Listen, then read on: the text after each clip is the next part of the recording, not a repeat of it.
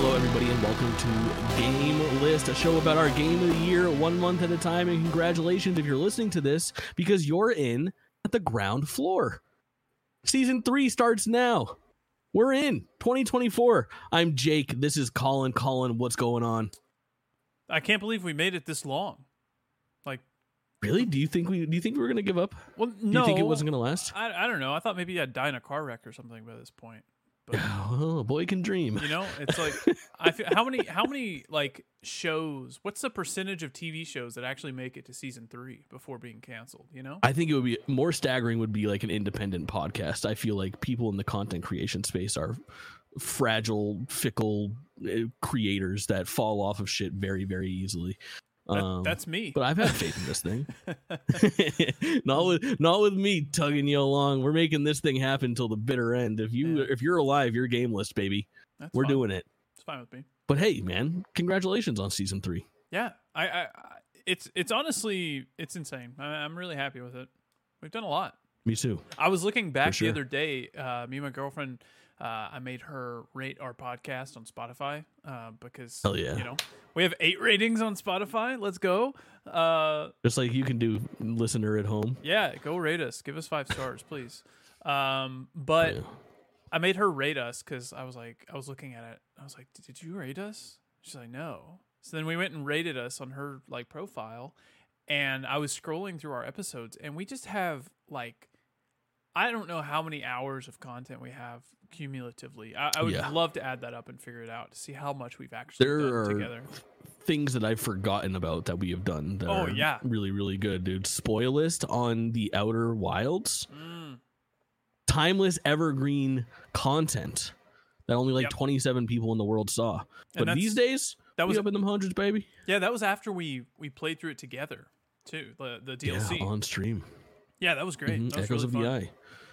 It was really good. We're off the rails. Let's assume that someone's getting in on the ground floor and they've never listened to this podcast before. What is this podcast, Kaulin? This is our Game of the Year list, 1 month at a time. We go through, we talk about what we've been playing this month, where it ends up on our Game of the Year list, and, you know, news, upcoming stuff, just all of the above, really. Whatever we feel like talking about. Yeah. It's a monthly podcast. It's typically separated into 4 sections. It's what have we played that came out since we last talked on GameList, so things that would be eligible for Game of the Year. Then we talk about our actual Game of the Year list. We build that as we go. After we've talked about other games that we've been playing, classics, replaying something, casually enjoying, you know, whatever games we might be checking out outside of the new releases. The next segment is news. It's not comprehensive. We're not talking about every single news story that happens, but, you know, we cover a decent amount of stuff. And then last up is what's coming up in between now and the next time that we'll talk. We'll just kind of gauge hype and talk about some release dates and dig into what you might expect to hear on the next episode of GameList. What I will be playing, what Colin will be playing, that type of thing. It's a general video game show, just got a bit of an outline when we go through it. And if you're watching this for the first time, you might notice that it looks so good. And if you're watching this not for the first time, you'll notice a new coat of paint. We're kind of styling. We're out here in the future. Kind of. A little bit of a rebranding, a light rebranding, more like a color palette swap in a different... Yeah, it's a rebranding. Yeah. It's good, though. Logo stays the same. Yeah, a medium rebranding, you know? It's a medium rebranding. That's exactly what I thought. It's like Walmart, you know? Like Walmart's 10 years ago looked slightly different, but they're still blue and Walmart. Yeah. Yep. Still has that yellow flare. That's that kind of jam. Yeah. The other thing is, let's just talk about like changes to the format coming up, I guess. Oh, wait. First, the thing about news that I wanted to elaborate on is that every once in a while, there's a piece of news that is so urgent to talk about or so many games to be played that we do a special episode. So what we guarantee you is 12 episodes a year. This is Game List for February. We're recapping everything we played in January. We're starting our Game of the Year list. However, already there's been an occasion so big for the both of us that we felt the need to talk about it separately. So we created a standalone episode in your podcast feed and on YouTube at youtube.com/@GameListShow, where we broke down the PlayStation State of Play. We'll talk about that again briefly when we get to the news section, but for the most part, our conversation for the state of play is there. Go listen to it separately. It's an hour-long breakdown and a really nice piece of content, a little episode 0 for season 3, if you will. But other times when something is a little bit smaller, arguably smaller, like the developer direct, we will save it to go over today on a show like this very one. The other thing that I want to talk about is kind of changes going forward. For the most part, we're not fixing what's not broken. We're just trying to double down on the things that have worked for us in the past. So from a behind the scenes aspect, what's changed is that typically in the past, I would host the show and then I would also locally record it and do the controls on Canva. And Kaulin would help out with like writing descriptions and pulling assets for that. And now what we have going on is a little bit of a separation of power there, where I will still be hosting the show, but the separation tech is being of handled church by... and state. That's exactly it. It's perfect. Yeah. I'm the church, you're the state. So now that makes sense, on brand for our given religions. It's true. Separation of temple and state, I guess. What we'll be doing going forward is Kaulin is actually on the 1s and 2s over there. So he'll be doing the B-roll live when we're recording this thing. So if you watch the YouTube version, you get a nice image of what we're talking about. This is not a great example because the first 10 minutes is us blabbering to each other, mostly me. But when we're talking about like Persona 3 will pop up on the screen. And then after a little while, after we've been talking about it, while I'm monologuing, Kaulin will bring up a video of Persona 3 so that you have B-roll, something to look at other than our 2 cute mugs. In addition to that, we will be doubling down on guests on the show. And this is not a risky one, but it's a tougher one to accomplish, and that's why I'm going to try to use some of my time to network, because I'm going to have a little bit more time because I'm not doing the tech stuff for Kaulin. So what's nice is that he and I will be able to work together to bring some new guests onto the show. So I'll be reaching out to I'd like to find other like independent podcast hosts. I think would be a pretty hot ticket if I could find some other people that are doing podcasts of a similar size to ours to see if we can cross-pollinate a little bit. Maybe we can guest on their podcast, they can guest on our podcast. If not, we will definitely be reaching out to friends of our respective shows. We have individuals that come through. What am I looking at? Are you doing a picture-in-picture of us? I was giving an example of how I'm on the 1s and 2s, and this is our PlayStation Showcase reaction.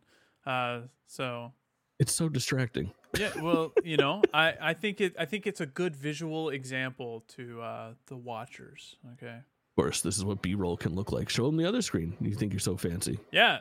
Show them the 1s and 2s. It's we're really going to be doing this thing. Well, it's going to be a spoiler for what we're talking about today, but we've got Persona 3 Reload. Yeah, no, I meant press the other button, man. With the YouTube what other video. Button? Oh, this button. We have a B-roll. We have a whole B-roll scene. Oh, look at that. Yeah, that's us. See? That's us on the B-roll right there. Yeah, we're pretty fancy. Audio listeners are loving this segment right now. Yeah, Well, they can watch us on YouTube then. Exactly, that's true. But we appreciate you listening to us and watching us wherever you can. The goal is to grow. The other thing that you might see is that we will be posting these episodes I'm at least going to be posting it on my YouTube page. I'm not sure if you want to post it on your YouTube page. I'm just pushing this fucker out wherever it'll go. If we have a good segment, I might chop that out and post it separately on the GameList page or on my individual page. You might see different thumbnails, different things to try. Basically, we are happy with the show. We are going to make the things that work even better. We are going to increase the stuff that people enjoy hearing, which is guests on the show, extra voices, but we are only aiming for like 50% guests. So in a perfect world, we have 5 or 6 guests this year, and the other half of the episodes are just us. I know for me, I love having a guest on the podcast, but I yearn sometimes for a podcast to have just its regular hosts.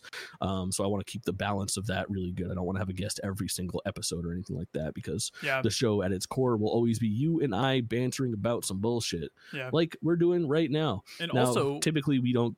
Yeah. Oh, I was gonna say, since I'm on the 1s and 2s now, our resolution has gone up. We're going from 1080p to 1440p, so you can see more of our pores in the YouTube video. Hell yeah, I look good, baby. Yeah, you love to see it.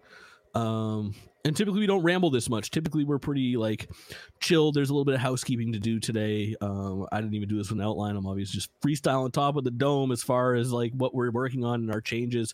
Just wanted to get that out there and ramble a bit. Typically the intro to our show is us talking about who knows and whatever for 3 minutes until I say, Kaulin, what you been playing? What are you most excited to talk about? But today, we'll start it off a little bit differently because I want to talk about what I've been playing most recently. I am hot off of 3 hours of Persona 3 Reload. And honestly, I love it. Yeah? I love it. So what's your history with Persona? I have none. Persona 5 is a game that I've wanted to play for a long time, but I feel like I'm too far behind on it. So I have been fighting myself to not go buy this game today. Like, I really, after we end recording, I might go buy this game. Yeah. I would be happy recommending that to you, to be quite honest. Yeah. It's so good. So my history with Persona is shoddy at best. I played Persona 5 a couple of years after it came out, and I put in about 12 hours. And the whole time I was like, I really like Persona. I just don't know if I can play this right now. I don't know if I have the time. And I eventually was like, I'll come back to Persona at some point. Then things got a little complicated, and I was like, well, I kind of want to play Persona 5, but now Royal is out. So I'm not going to, I'm going to do a fresh playthrough no matter what. I might as well get Royal because that would be the right way to dig back in so I can have all the supplemental content and the epilogue and things like that.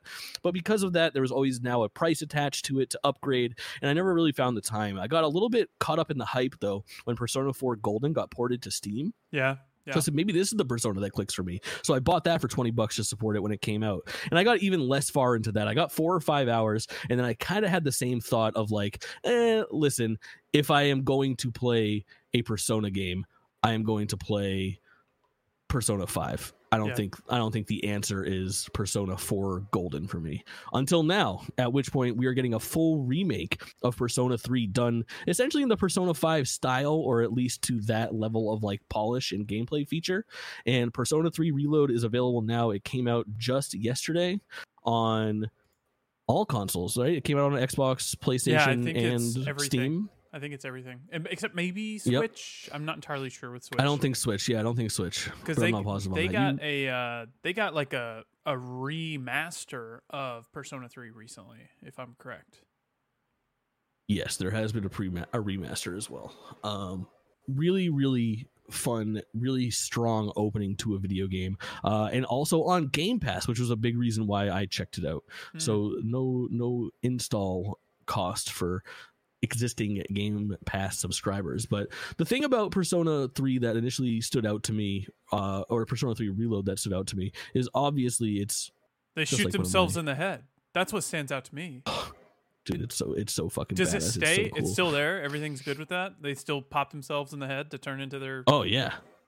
Okay. Yeah. There's kids within 15 seconds of this game's opening cutscene. There's this girl like hiding behind a door from a monster, and she is holding a fucking gun against her forehead. She's like, I was like, geez, my god, they're really going for the gold. I love that for sure. I love games that I love any type of media that like tackles uncomfortable topics like that. Like, I think that's really interesting and cool to see how things explore that type of stuff. For sure. Hey, don't be afraid of that other B-roll scene, man. We're still popping here. I'm going to backseat. Produce for Kaulin. Yeah. Stop. I kind of forgot about that button, to be honest. I got you. I did it for so long that we're going to have to do it live. I'll tell you a little bit of behind the scenes. I haven't renamed the buttons on my Stream Deck, so I can't remember which button to press because I haven't renamed them yet, and I need to do that. But you do need to do that for sure. That's a necessity. But the opening of this game is so strong. Obviously, one of the things that we talked about on stream is I take things slow when I'm streaming, and I'm talking to chat, and kind of like I'll have moments where I put down the controller and just talk about who knows what, or look up a word or something like that. However, I didn't fight a single battle in Persona 3 until about an hour and a half in, and I didn't fight another one until like 2 hours and 15 minutes in. This game has a slow opening. It is very much a anime start to a video game. Is this game fully voice acted, or are you reading? Yeah. I mean, well, it's not fully voice acted. Every single little bit of dialogue isn't voice acted. In the first 3 hours, I would say that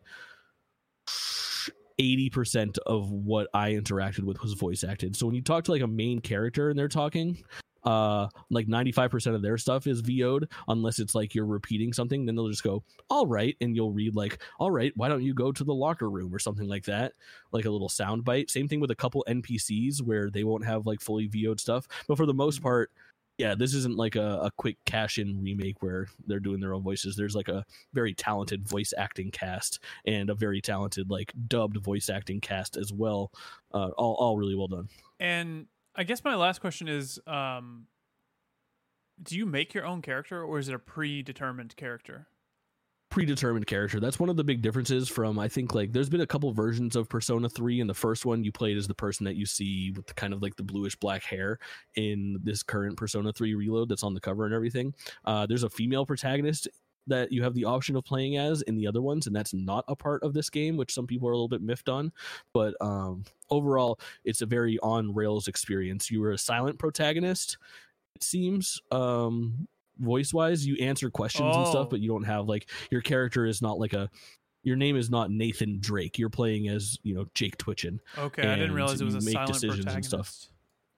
It's tough to call a silent protagonist. Like, you're still answering questions and having, all of this game is about like building out relationships and stuff like that, Yeah. So there's a big element of that. But from a general standpoint, to just talk like brass tacks, it's a anime game that is a turn-based RPG at its core.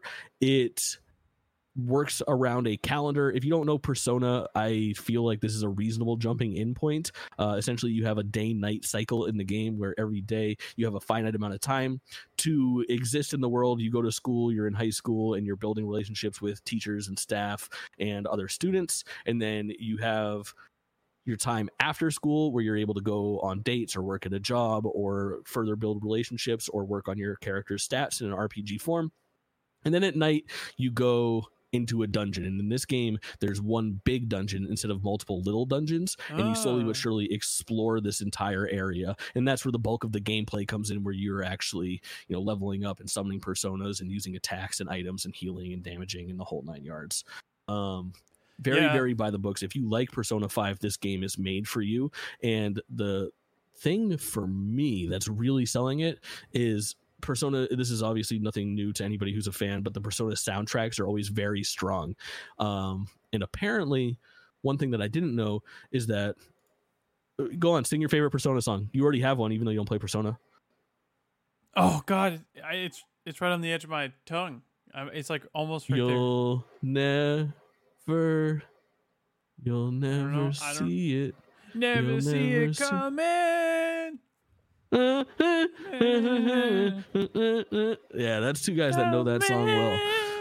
And you've heard a bunch of like their ambient tracks too, without knowing it as well. Yeah. There's a bunch of bangers, and one thing that I didn't know is that, especially for the three most recent Personas, 3, 4, and 5, they all have like a similar overarching sound, but for the collaboration, each one of them has kind of a different influence. So Persona 5 was like a jazz-based influence, is kind of like what you hear throughout the whole thing. And 4 apparently was more of like a pop rock thing, whereas 3 is like rap, hip-hop, I would say. And there's a lot of like actual rap verses in some of these songs, and it still has like that kind of Japanese like poppy music, and everything is kind of like a bop, and like the the battle theme sounds like a battle theme, and the overworld theme sounds like an overworld theme. But then there's just like this little bit of a boom bap in some of those songs that kind of hits right, and some funny rap verses and stuff. It's pretty good. I'm really impressed, and I think especially when that soundtrack gets a wide release, we'll see a rise in popularity. I would be surprised if there was a song individually that stands out as much as that one song that Never See It Coming from Persona 5 that really transcends. But I would expect that to be pretty well regarded and one of the strong points going into it. I've got 2 questions for you to round this out. Yeah, for sure. Persona 6, which color do you want it to be? Green. Green? Okay, I was kind of thinking that. Like what? We have like blue, yellow, red. Like a forest green or like a lime green? No, I think like a green, like the shirt that I'm wearing. If you can't see, almost like an army green, I guess, like a John Deere darker. Green. Yeah, like a camo green. Unfortunately. Okay. And then, but I think that would be cool. They like had Metal Gear Solid 3 green. They had like Soul Hackers 2 recently that was kind of greenish colored, if you remember that. Yeah, but they did blue recently for Shin Megami Tensei 5 as well. Oh, was that blue? I can't remember. Yeah, it was pretty blue. The protagonist had blue, and the cover was pretty blue. But that was like a Switch only game, and I don't think it really counts. Yeah, I think and I think Soul Hackers kind of like bombed. I feel like I think so. It had a little bit of a rise, but I think it came out at a bad time. Yeah, I don't think it did very well. Although I was interested in it, but I didn't play it because these games kind of scare me, to be honest. And then really? They're just big, yeah. Yeah, they're large. And my final question: does this make you more excited for Metaphor ReFantazio, or do you know yet? Have you had a chance to really think about that? No, I don't know. I'm like in the middle, like Metaphor ReFantazio. It's impossible to say that game like a normal person. Yeah, it's a Metaphor horrible name. ReFantazio seems like it's Persona trying to be Final Fantasy, and I am still like pretty hot on Persona just trying to be Persona. Like I don't know, like I'm excited. I'm more excited for the next Final Fantasy, and I'm more excited for the next Persona than I am for the game that is trying to meld the two together, if that makes sense in a weird way. Like I think one of the appeals of playing a game in this art style and playing a Persona game is that day-night cycle and that calendar thing and living out a school year and building those relationships and stuff. And I don't know if that's going to be as appealing without that. The battle system looks similar and it's obviously very good, but that remains to be seen. Yeah. Overall, though, I'm surprised. I expected to stream Persona for an hour and a half and then move on to something else and just check it out because it was a Game Pass new release. Yeah. And instead, I think that I'm pretty in on this, and I think I'm going to play it off stream. And like after this, I do think I'm going to boot up Persona at some point tonight to go do another day, and talk to Best Girl and tap up my homie and maybe get a fucking tea. I don't know. It's good, man. I think I'm probably gonna play it. I think I might. I think I will. Just be weary. There's some good stuff coming out in the next couple weeks, and then obviously you need to be fucking pretty cleared out on that by the 29th because.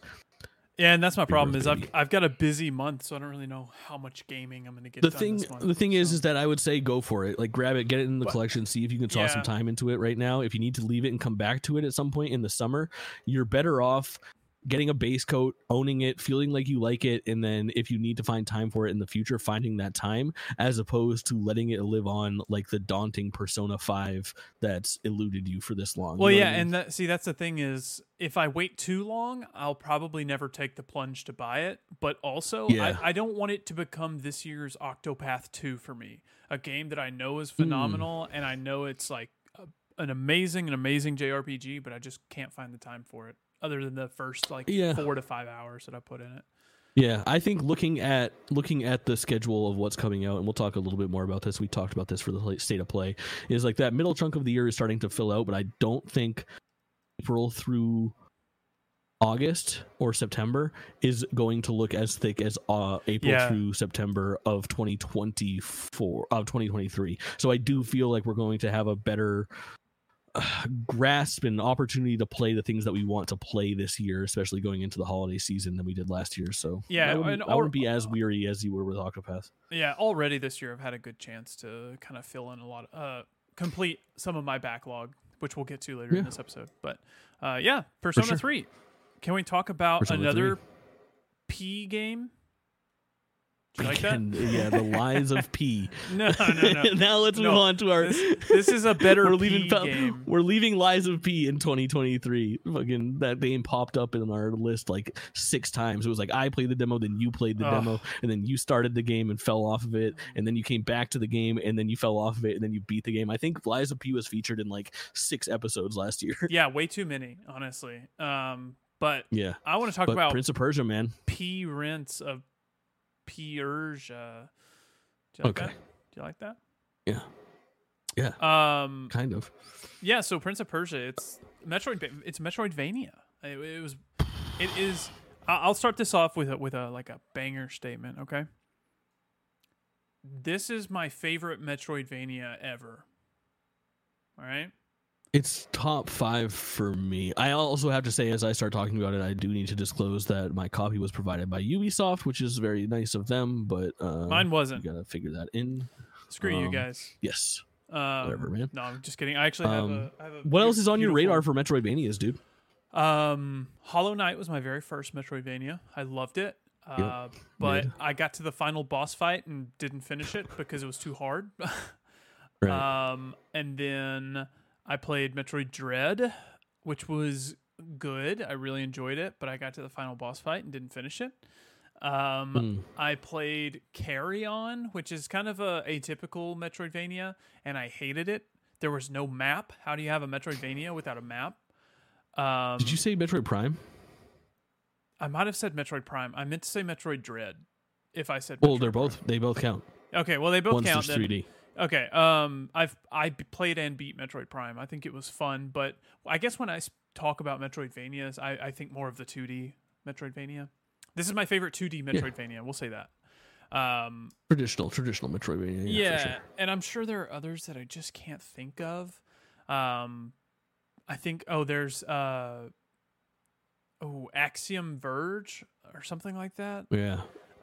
So you played a lot of new age Metroidvanias. I really encourage you to go back and play some classics because I think the two that like come to mind most often, and like there is the new age, like I think Hollow Knight is probably in that top 5 conversation if we're talking about Metroidvanias. Ori. Both of the Oris.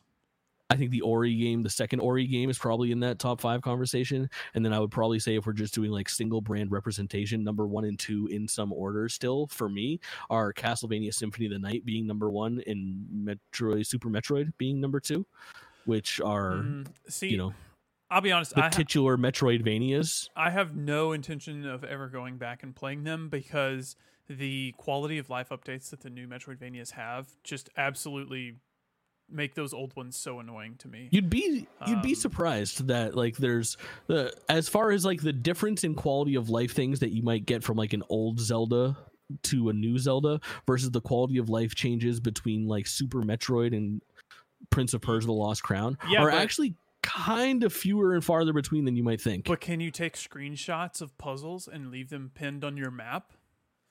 No, exactly. That's good shit. Yeah. So that's good shit. So in this Prince of Persia game, you're not actually playing as the prince. You're playing as I've actually forgotten his name. Sargon. That's right. Right? Sargon? That sounds right. I wouldn't bet it. I wouldn't bet on it or against it. Yeah, you're playing as Sargon. He's one of the Immortals, which is like a group of like legendary warriors that protects the Prince of Persia. And the setup of the game is the prince is kidnapped and you have to go rescue him from this like mystical area. So you're in this area, you're running through, exploring the whole shebang of a Metroidvania, exploring new areas and different environmental like challenges. And then it has a really good story. I thought the story was great. It has a lot of anime influences. A bunch of the fights are so cool. I had a really good time on a lot of the fights. And I did take a couple notes about it, which some of them are kind of spoilery, so I won't get into it. But there is one section. There's one section on the far east side of the map. It's like a sea area. I don't think this is too spoilery. Oh, I never got there. No, yeah, I think you're a little too spoilery. Don't go into detail of what's happening there. It's just got the best environmental design and art of like any Metroidvania I've seen. It's really cool. Above Ori. Yeah, above Ori. In Nice. terms of like, you just have to get there to know what I'm talking about. Sure. It is. I think it is a very good art design for that. I really enjoyed it. Yeah. What's your? Let me talk a little bit about my history of Prince of Persia. You bring up some B-roll, and I am going to monologue a little bit because I have a pretty complicated history with Prince of Persia. Now, Prince of Persia, this is a 2D side scroller, but my history is with a lot of the 3D versions of Prince of Persia. Have you played 3D versions? No. Have you played any? No. None? None. Huh. Okay. Well, I started with Prince of Persia Sands of Time was my introduction, which I think was 2003. Then that whole trilogy, and then my favorite thing. Oh, I made you watch video of Prince of Persia 2008, didn't I? Yeah, you did. Yep. Pretty sick. So Prince of Persia 2008 is like a 3D reboot, which I really love. And then Prince of Persia was kind of sidelined for a while in favor of Assassin's Creed, and they kind of took over that 3D landscape. And this is a Prince of Persia that's more akin to the like Prince of Persias of old, which were like all old like PC Atari era games, which were definitely side scrollers as well. So it's the first time being like a Metroidvania, but not the first time that Prince of Persia has been on a 2D landscape. And I gotta say, I think I want both, because I want that return to form for Prince of Persia, no doubt, with like the Sands of Time trilogy and the remaster. You think that game's going to come out in the next 2 years? Yes, I think it got leaked. There was a PEGI rating for it recently. Oh, no shit. I think so. At least I'm pretty sure I saw that. But nice. I mean, it should have been out already. It's kind of ridiculous. It's taking. Oh my god, it's crazy that it was announced, disappeared. This game was announced, released, and now we still don't have a release date for the new one. Yeah, insane behavior. Yeah, it's kind of crazy. But yeah, really digging this. Talk to us about how far you got. You finish it? Yeah, I beat it. I have the platinum trophy. I pretty much 100% of the game. I got about 8 hours in. I'm falling off now. I don't know. I haven't booted up in a couple of weeks, and I fear I may not. I think it is a stellar Metroidvania. It's only a Metroidvania I think I've ever finished, like 2D Metroidvania. I get it. And it's easy to fall off those. Yeah, it is. It's easy to fall off of them, because if you fall off for just a couple days, then you've got to relearn all the controls and whatnot. And like especially for like platforming stuff. This game's nice because you can lower the difficulty, so it kind of takes away some of the grind of like boss fights that I really hate in some Metroidvanias. But the whole like platforming stuff can be really difficult. For sure. I think the trailer, if you're watching the video version right now, right? I think this trailer does a really good job of showing off its like colorful anime influences. It has some really dope cutscenes and like just stylistic choices that make it very colorful and very just a very visually striking art style. Yeah, it's really interesting. It's like somewhere between like Assassin's Creed and Fortnite. Like, it sounds absurd, but like there's like an element of like a cartoony style to it that really does work in some way. Yeah, it works really well. I'm hot on it. And here's the thing, is like, as of right now, this is my game of the year, and I get that I haven't finished it, but I do think that I will at some point, probably this summer when I got a little more time, because it scratches an itch that I get pretty often for a Metroidvania. Like, I usually go back and play like a Symphony of the Night, or like I played like Metroid Fusion last year, for example, to play this style of game. And this is absolutely the one that is going to be the one for me. Mm-hmm. Where's it ranking for you on Game of the Year? I think right now it's number 1, but that's because it's the only new game I've played this year, aside from one other that we'll get to. Yeah, I got a couple. I mean, Persona 3 has a shot for me too. That's the thing, is like our Game of the Year list is going to be a little shoddy here in this first. Oh, it always is right at the start. Yeah, couple months, yeah, for sure. But nonetheless, for sure, as things start to kind of fill out, we'll lock it down. Speaking, you can't expect me to rank Persona 3 after 3 out of 100 hours that it recalls. yeah, for sure. What were you about to say? Well, I was going to move on to The Last of Us, actually. If you're done with Persona, yeah. So The Last of Us Remastered came out. Have you or are you going to play this? No, I don't think I'm going to play this. I don't like this video game. Oh, that's right. You're a weirdo. I think The Last of Us Part 2 is one of the greatest games ever made. And it will go down as probably the best series ever. I don't know. I really love The Last of Us. I think it's amazing. I think Part 2 is a stellar follow-up to Part 1. And then this came out with the Lost levels, which are like unfinished levels that were going to be in the base game, but then they cut them because they either just didn't work for what they were trying to convey or whatever. So they have 3 lost levels that are kind of alpha. Some of them still have gray boxing in them. Some of them don't even have completely recorded lines. I think they're really good. You get a developer like intro track. That's Neil Druckmann saying like this is what we were trying to convey here, and this is why it was cut. And then in the level itself, you can walk up to these little like floating text boxes, and then you'll get developer commentary about like 5 to 15 of them each level of like level designers talking about what they were trying to convey and why they had to cut it, and how they were going to reuse other systems in the game to make these like new things work. I absolutely love the lost levels, and I think it's a great way for work that was done on a game to not be completely wasted. Like, people still spent months and months of their life on these levels that were then just cut to maybe never be seen again. But I think this is a great way to have them seen by the public and let people see your work. And then there's also the new roguelike mode that I have not checked out yet. How long were those levels? I think it took me 40 minutes to do all 3 of them. So they're not super long. Yeah. But it was definitely like, I would have easily paid the $10 upgrade fee to play those lost levels alone. Let's run it back just a little bit here and just talk about what this game is. So this is The Last of Us Part 2 remastered for PlayStation 5, and it is a slight remaster. It's just like an upscale, right? As far as like the base game. Yeah, pretty much.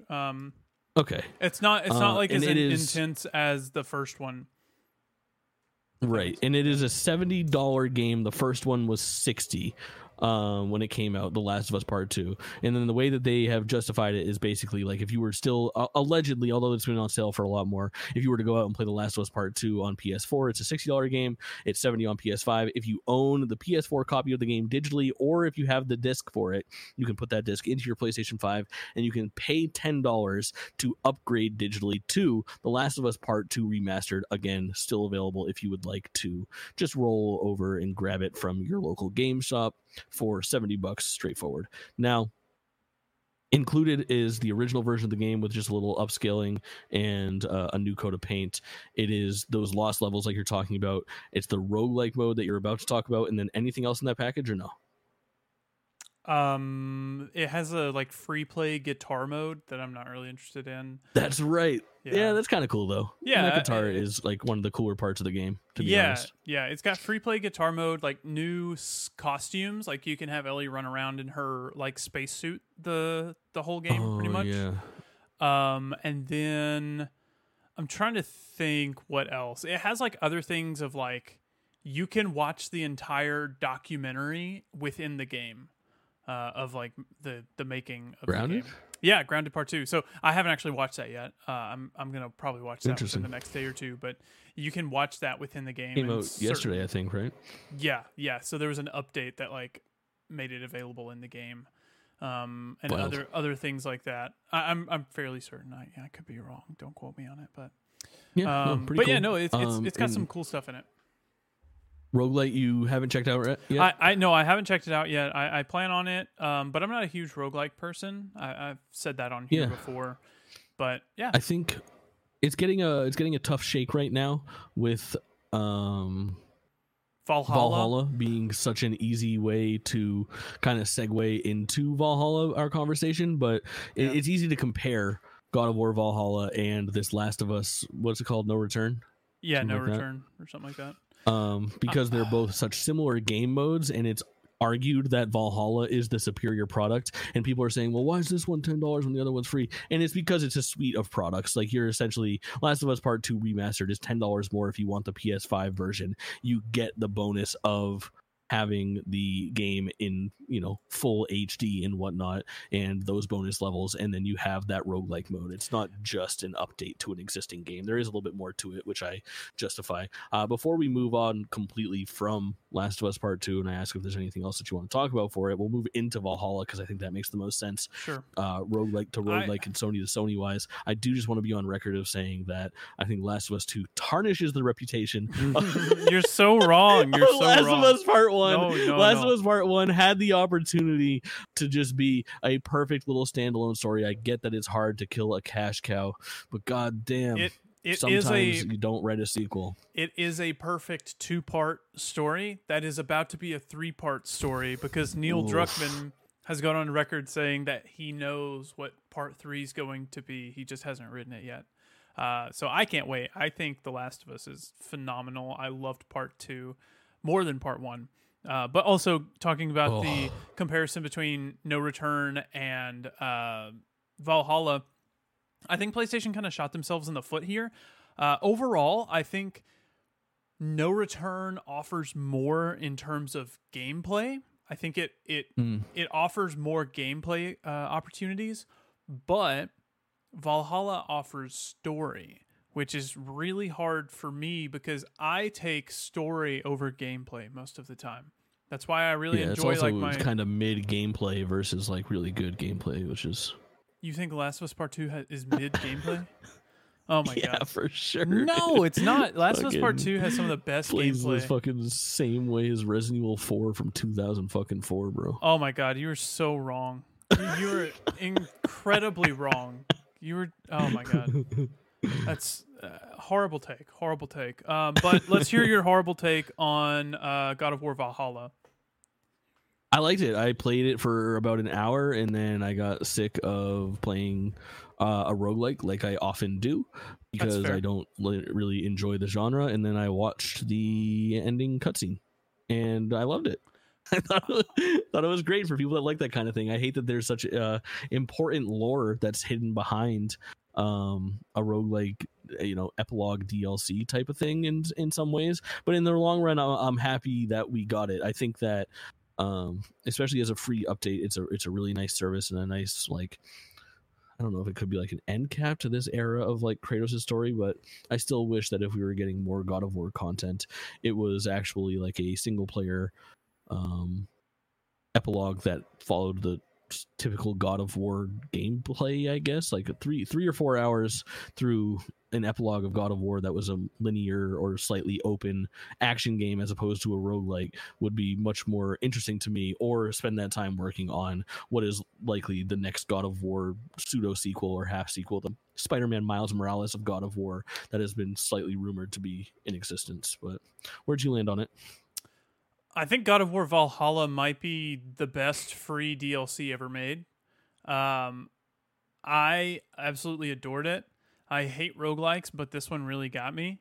Like I didn't even finish Hades because I didn't love it, but this one hit. And the fact that they managed to retrofit their already stellar like gameplay and upgrade system into a roguelike model, I thought they did a really good job of managing that. I also it's just the gameplay's really fun. It was nice to step back in after a year away. And then there was so much story that was doled out during the gameplay. It did a really good job of, going room to room, giving me little like breadcrumbs that kept me going. I did play it on the easiest difficulty because I didn't want to deal with the frustration of dying and being set back. So I played on the easiest difficulty, died like once, I think, and got it all done in maybe 4 to 5 hours. And I think it was totally worth it. The story payoff was worth it. And I think they did a really good job of making it affordable. I know like the DLC is free, like the expansion is free, but the way they like manufactured these areas, they reused places like in the base game to a certain extent. They were adjusted, but they reused places in the base game. And I feel like that allowed the developers to tell a story without sinking in a ton of cost that would then require us to pay for it. So I think they did a good job of making it affordable for not only the studio, but for other people. Like, it was great. It was a free update. And I think they really shot themselves in the foot for No Return, because this had a great like extension of the story, but you can't really have an extension of the story in No Return when it isn't canon, This is canon, 100% canon. So yeah. I really think it's nice. I think it's good. I think you're right on best free. I can't think of any other free DLC that really stands out as being like, wow, I can't believe they added all this shit. But it is a nice completion to the package, to the point of like, it's almost crazy that they don't have the ability to box this thing up and sell it for $20 and put out a God of War fucking gold or something like that says like includes Valhalla. Like there's something to the marketing for this game that it does make it seem like it could be its own piece of standalone content for sure. They could have charged for this, and I would have paid for it. And it's worth noting they added new enemies for this mode specifically. They added new environments. And I don't want to get into like spoilers of what exactly they added, but it is new to Valhalla, or new to Ragnarok at least. And I think it was really good. It's good shit, but it technically, and it is, we have it on like our new releases, but it didn't technically come out this year, right? Didn't it come out in December? Correct. Yeah, it came out last December. Yeah, which is tough, and like it's another weird one too, where it's like such DLC and it's so roguelike pilled that I don't know if it would have actually like made Game of the Year lists or how we would have figured it in, but I don't think on like if we want to include this on next year's DLC of the year or this year's DLC of the year. I mean, who's going to tell you no? It would be me, and I'm not going to do that. Yeah, I think it's fine either way, but I also feel like for the most part, it's kind of insubstantial. Overall, it's a 5-hour experience, so I probably won't really include it. But it should be worth noting, like, I've talked about my disdain for DLC on this show before. Like, I'm not a huge fan of DLC, but I did go through this and got every trophy for it and enjoyed my time with it. Yeah. So, you want to hear a disgusting thing? Is it going to be about Palworld? No. I'm going to switch it up. I'm going to talk to you about how I watched the ending of God of War Valhalla? Yeah. Instead of playing it? Uh-huh. I fucking skipped Tekken 8 and watched the whole movie of all the cutscenes. Are you serious? Did you even play it? Did you play it at all? Not a second. Well, I played the demo for like an hour that had like the opening like half hour of the story mode, and I did like some arcade matches, and I really liked it, but I've got like some fighting game fatigue going on right now. Oh, that's fair. Where I was so in on Street Fighter, and then Mortal Kombat came out, and I just like I don't know if I really needed to go and drop $70 on Tekken is kind of where I landed. But it's such a crazy batshit. You ever play a Tekken game? No. It's such a crazy, like, batshit insane story that it's so fun to watch as like an anime. Basically, it's like an hour and 45-minute long, crazy fucking movie, and it's awesome. It is so crazy. I would encourage, even if you're not sure about Tekken, if you've never played the series before, if you're not going to play it, go and just watch the Tekken 8 movie. It's so fun, dude. It's so fun. There's so many characters. There's so many outrageous anime over the top moments. There's people throwing people off of cliffs into volcanoes and shit. There's people throwing helicopters through buildings. There's many fights. It is just an absolute blast, and the game is great. If you like fighting games and you're in, go for it. But I won't talk too much about a game that I barely played and essentially cheated my way through. But I just wanted to mention kind of where I landed on Tekken. I loved the demo. There's a demo still available if you want to check it out. I was really close to buying Tekken 8 just because there hasn't been many new things at the start of the year, and I don't love I don't love fighting games, so that's the only reason I didn't buy it. But it looks interesting. I'm probably more interested in Tekken. You have fun. I'm more interested in Tekken than I am Street Fighter. What about Mortal Kombat? Above Mortal Kombat? That probably not. I just don't know enough to make a call between those two. Mortal Kombat's in a terrible place right now. That's like, what people I've heard. hate that fucking game. I've heard it's not been great, so that's unfortunate. Doesn't have the legs people wanted. Yeah. Let me call up Ed Boon and say, hey man, fix your game. Man, I was at the show with you. Hey man, I got a picture with you, bro. You. All right. Hey, I kissed your lips. Why don't you send me a copy of All right. I played Skull and Bones. And I'm going to go light on this because we're probably going to talk about Skull and Bones next month soon again. Yeah. But I played the closed beta for Skull and Bones again. I got access via Ubisoft. I got to disclose. And I had a pretty good time with the game. It's a little rough around the edges. It is not going to be, I don't think, anyone's game of the year, especially from outlets. based on what I played, but we've only played the closed beta test so far. There's an open beta that is starting on February 8th and 9th that I'll be streaming, and then early access to the game starts on February 13th. The game ships on February 16th, and I don't think it's going to be as bad as people say. I don't think that this game is going to come out and score like 4s and 5s. I expect it to get like 6s and 7s, I think, is kind of my guess. At this point, it's a meme of how crazy the development history on it has been. But when I play the game, if you like a pirate sailing sim, if you like being in boats and doing little quests and launching cannons and upgrading your ship, there's a lot to love there. I had a fun time streaming it for a few hours for sure, and I'm going to be digging back in. And then a little pitch too is I'm giving away a couple PS5 copies. If you're listening to this and you want to win one, just stop into my Twitch chat in between now and February 13th, and then courtesy of Ubisoft giving away copies. Hey, I'll bunch of legends. I'll trade you a copy of Skull and Bones for Horizon Forbidden West. PS5. I have no interest in Forbidden West, nor do I have interest in fucking up my promotion with Ubisoft, where they're hooking it up. I'm giving it away on the up and up. You're going to be entering the contest because you want to win a copy. Well, yeah, I want to win a copy because I don't want to buy a copy. Yeah, you gotta win. You gotta win fair and square. There's too many other good games coming out this month to spend my money on Skull and Bones.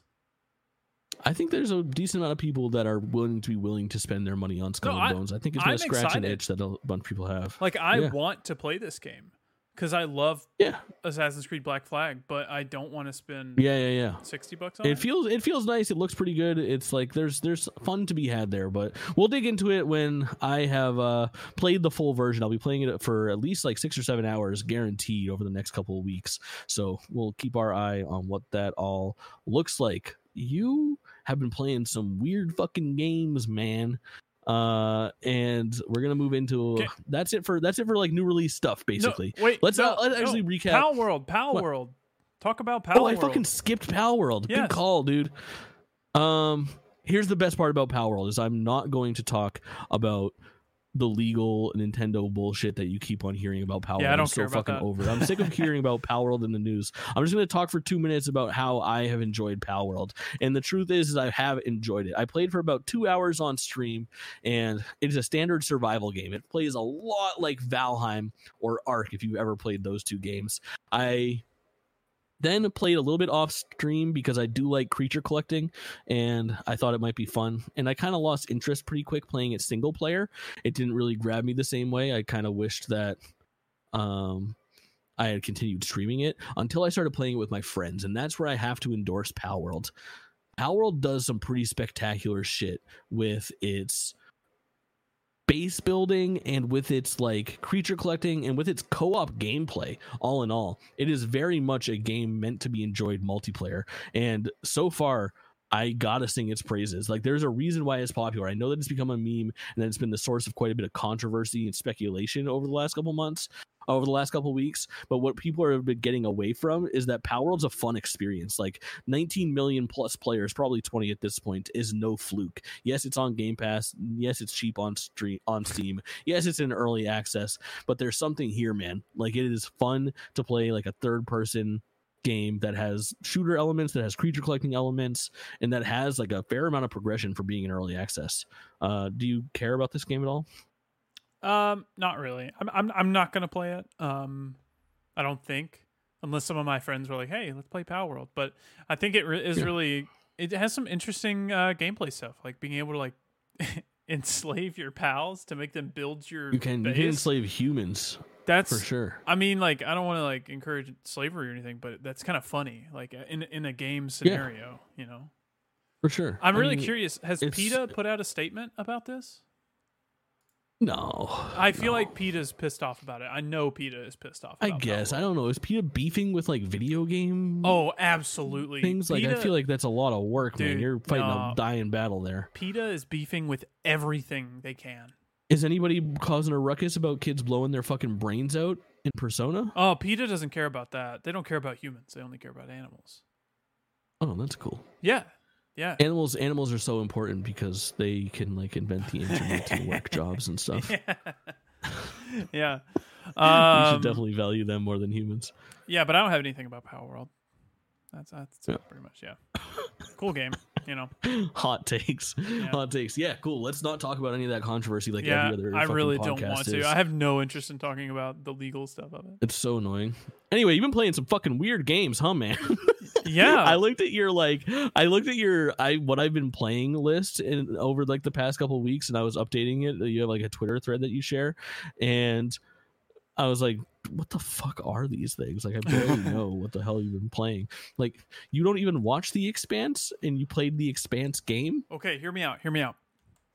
I was told The Expanse game was a prequel to the show. So I was like, oh, well, let's play the game first and then watch the show, since it's a prequel. No, man. Release order. Always release order. So I played the entire Expanse game and got the platinum on it, and the show is now on my list to watch. Yeah,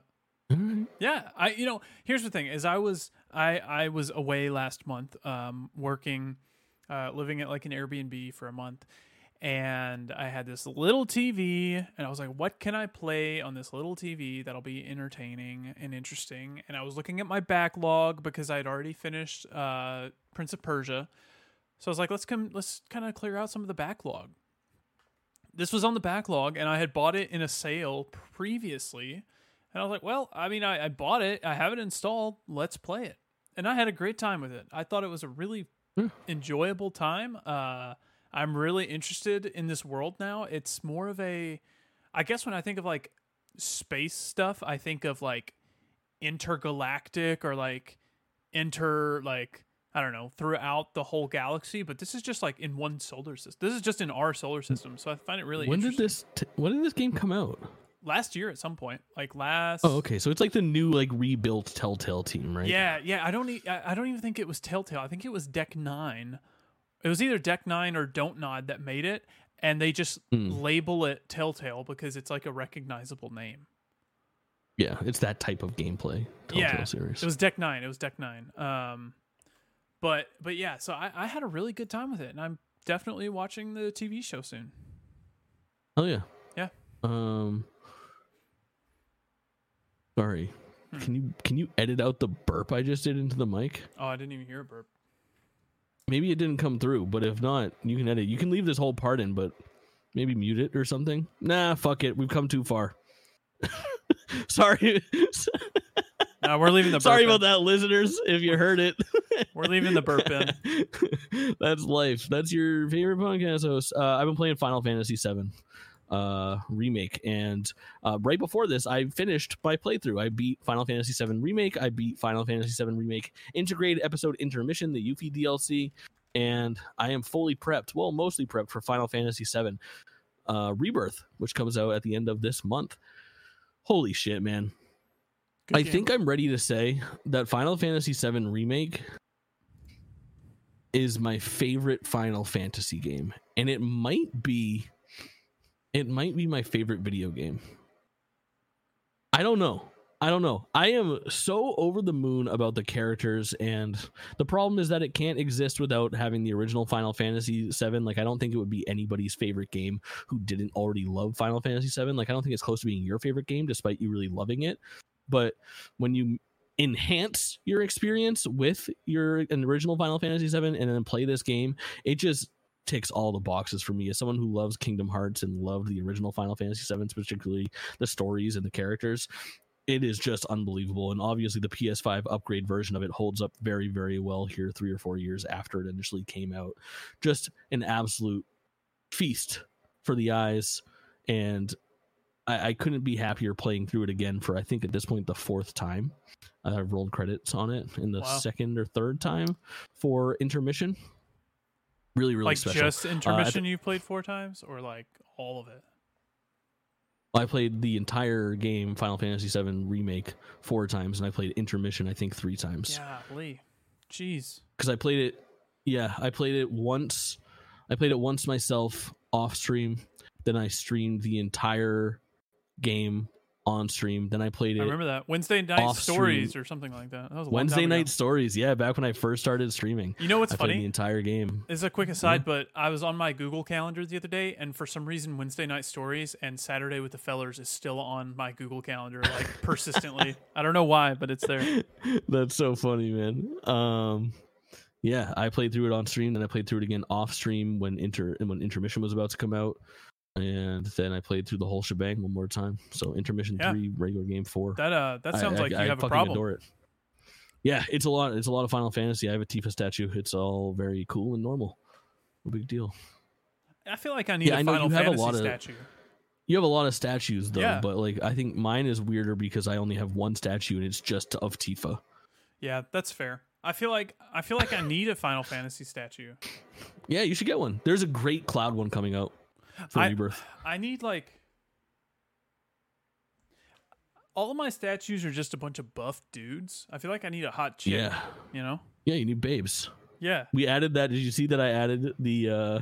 Oh, you did. Yeah, this is a perfect thing to talk about. So I re-updated. Like, if you listen to the GameList, we have a shared Excel document that we update every year with like different things. So I have like a column for January 2024 games played and then January games played. So things that are new, things that are old, January news, release dates coming soon, stinkers, our game of the year lists, our honorable mentions. We just kind of track everything together. And then we have all the categories for the Game List Awards that we do every December or January.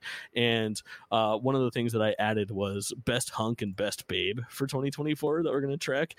And Colin just typed yes, and then typed Tifa into his for best babe already, even though the game is not out yet, which I think is very based. Yeah, smart. We need to play F, Marry, Kill with Final Fantasy characters when it comes out. It's Mary, Tifa, kill Aerith, fuck Jessie. Easy. Well, I don't think we can include Jessie since she's. You gotta kill Yuffie. She's 16. Oh yeah, we do have to kill you. Or no, I'm joking. Yes,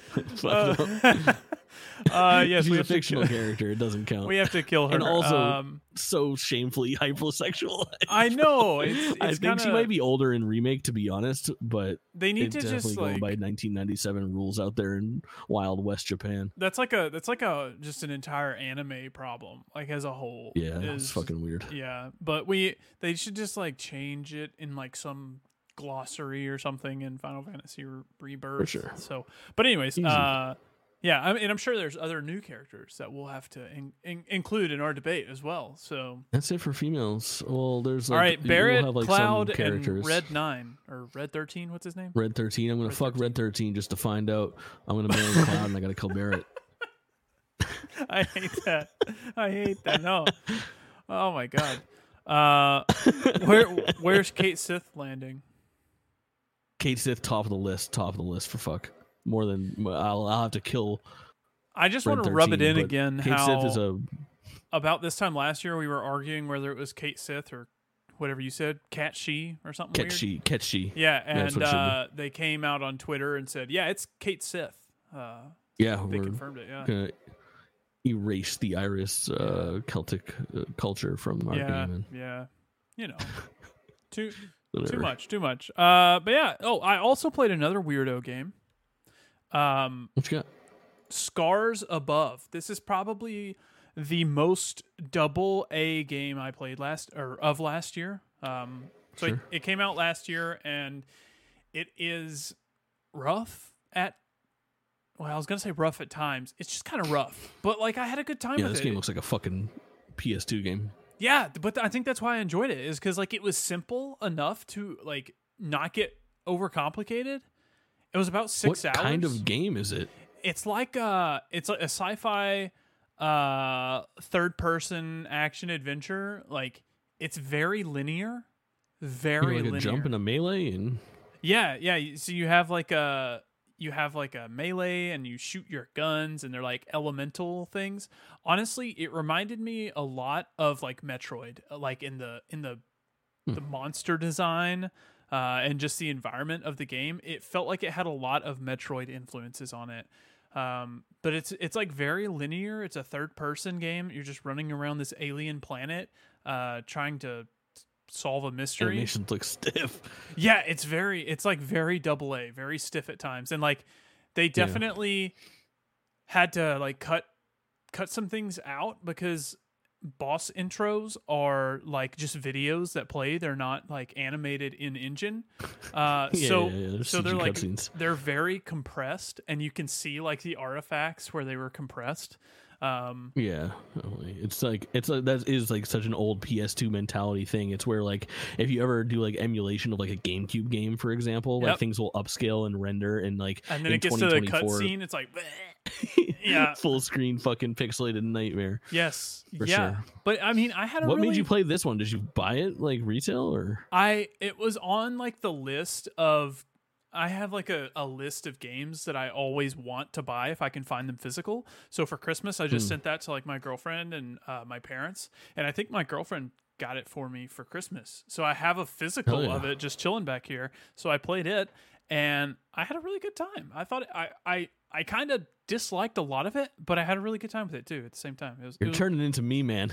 Yeah, honestly, it definitely you got a very Jake pilled list. This back half of like all these weird obscure games that are like 6s and 7s is Jake twitching type shit. You know, I didn't think about that until you brought it up, but this is like a bunch of these is like something that you would play on stream and be like, yeah, I played this. Bro, look the first like look at these 6 games. It's like you played The Expanse, I played Final Fantasy VII Remake. You played Remnant 2, I played Metal Gear Solid 2. Like that is odd. It's like our lists have flipped. Yeah, but you've been playing Remnant 2. Yeah, I have. I've been playing Remnant 2. I've been playing it with a buddy, so it's. Oh yeah, the co-op is pretty good, right? Yeah, the co-op's been really good. Me and this same friend tried to play Remnant 1 together, probably about 2 years ago, before Remnant 2 was ever announced, and we just could not get hooked on it. It was something about it. It was cheap. It felt cheap. But Remnant 2, man, they really, really cranked up the production value of this game. It's really fun. It's got really good like procedural generation. For the most part, everything in this game is procedurally generated. Like they have like their format or whatever. But from what I understand is you can start on different worlds in this game. So it's got like the intro, and then from that you fast travel out and it randomly sends you to a world to fast travel out to. So there are a couple different worlds that you visit throughout the campaign, but the missions can be randomized between each world. I could be completely BSing but this is what I understand. I'm not anywhere near done with this game. I'm about 4 to 6 hours in. Since I am only playing it co-op. But I've had a really good time with it. It feels really fun. The upgrade systems are really interesting. And it's one of those games that does a really good job of making every upgrade feel important. Like sometimes you get a skill tree and some of them just feel like, okay, I don't really care about this skill. It's kind of boring. But each of the skills in here that you can upgrade and work to, they just are interesting to me and I really enjoy it. Impactful. Yeah, absolutely. For sure. Cool. Listen, I got to admit something. I don't really want to talk about Metal Gear Solid 2 that much. Okay. I want to make a plea. You want me to play it? I need you to play Metal Gear Solid 1, 2, and 3. So here's my plan. Here's my plan. Ready? Okay. I love this shit so much, and I know that you love Death Stranding so fucking much. And the one thing that binds us here now is Kojima-san. And I think it's time for us to build a complete picture. So here's what I've done. And I've got a little bit of a head start on you, but in some ways you got a little bit of a head start on me. So here's my plan, and I think you should buy into it. So I figured I'd bring it up on stream to see if we can obligate and make for some really good conversation over the next few months, over the next year or so of GameList. All right, you ready? Okay. Here's the plan. We both play through Metal Gear Solid 1, 2, and 3 before Delta comes out. When is Delta coming out? Delta. When is Delta coming out? We don't know, but probably holiday season of this year. Okay. But it shouldn't be before August. It'll be, I'm thinking September, October, November. But There's time, essentially. Okay. I am about halfway through Metal Gear Solid 2. Metal Gear Solid 1 will take you about 10 hours. Metal Gear Solid 2 will take you about 12 hours. Metal Gear Solid 3 is probably closer to 20, but I don't know. I haven't actually played it. They're silky smooth games. You can get them down quick, is what I mean to say. And I'm loving the playthrough. But it would lend itself perfectly to, if we and you are the people that we are who love to be hype and in on franchises, getting prepped for Delta comes out, and then post Delta, in between Delta and Death Stranding 2, I'll play Death Stranding, so that way I'll be fucking hyped for Death Stranding 2, because I want to be in on that as well. Okay. And then in the meantime, when I have time to spare, then I'll resume my Metal Gear Solid playthrough and get back to 4 and check out 5 and Peace Walker and all that stuff. So but my plan leading to Death Stranding 2 is basically I want to play Metal Gear Solid 1, 2, 3, Delta, Death Stranding 1, Death Stranding 2. Okay. So what I'm doing, think? I like that idea. Yeah. My stipulation is I want the physical copy of Metal Gear. That's fair. Yeah. So I'm currently looking on my phone to see where I can buy it from. I will agree to this. Okay, I will agree to this. I think that's totally fair. I love Kojima, and it's definitely like this is some history that I've wanted to kind of catch up on. There's a lot of older games that I don't have any desire to ever play. Metal Gear is definitely one that I want to try. But I will tell you my history with Metal Gear real quick. Sure. I got Metal Gear Solid 5. Never played any of the others. Got it when it came out. Played for about 8 hours. And it just did not click for me. And I returned it. Yeah. I never trade in games. I never trade in games. And I traded it in. But I've grown a lot as a gamer since then. Isn't that a great statement? Yeah, that's something. And I think it might click now because I've definitely gotten more into Kojima stuff. I've gotten more into stealth stuff. So I'm definitely down to try it out. So I'm looking around. I'm kind of sad because it was on sale for like $30 recently, and now it's back. I think up it's been like 42 as the cheapest that I've seen it. Oh, I think I saw it like the other day or a couple weeks ago for like 30. It's up. It's 45 right now. Oh, that's reasonable. Yeah, it's not too bad. It's pre-owned. But I'll probably check GameFly. GameFly is usually the way to go. Oh yes, I love GameFly. I have a GameFly app. Yeah. But yeah, I'll try to get it. And I think you'll like it. Metal Gear Solid 2 is Metal Gear Solid 1 is like rough around the edges just because it's like PS1 era, but it plays really well and does crazy things.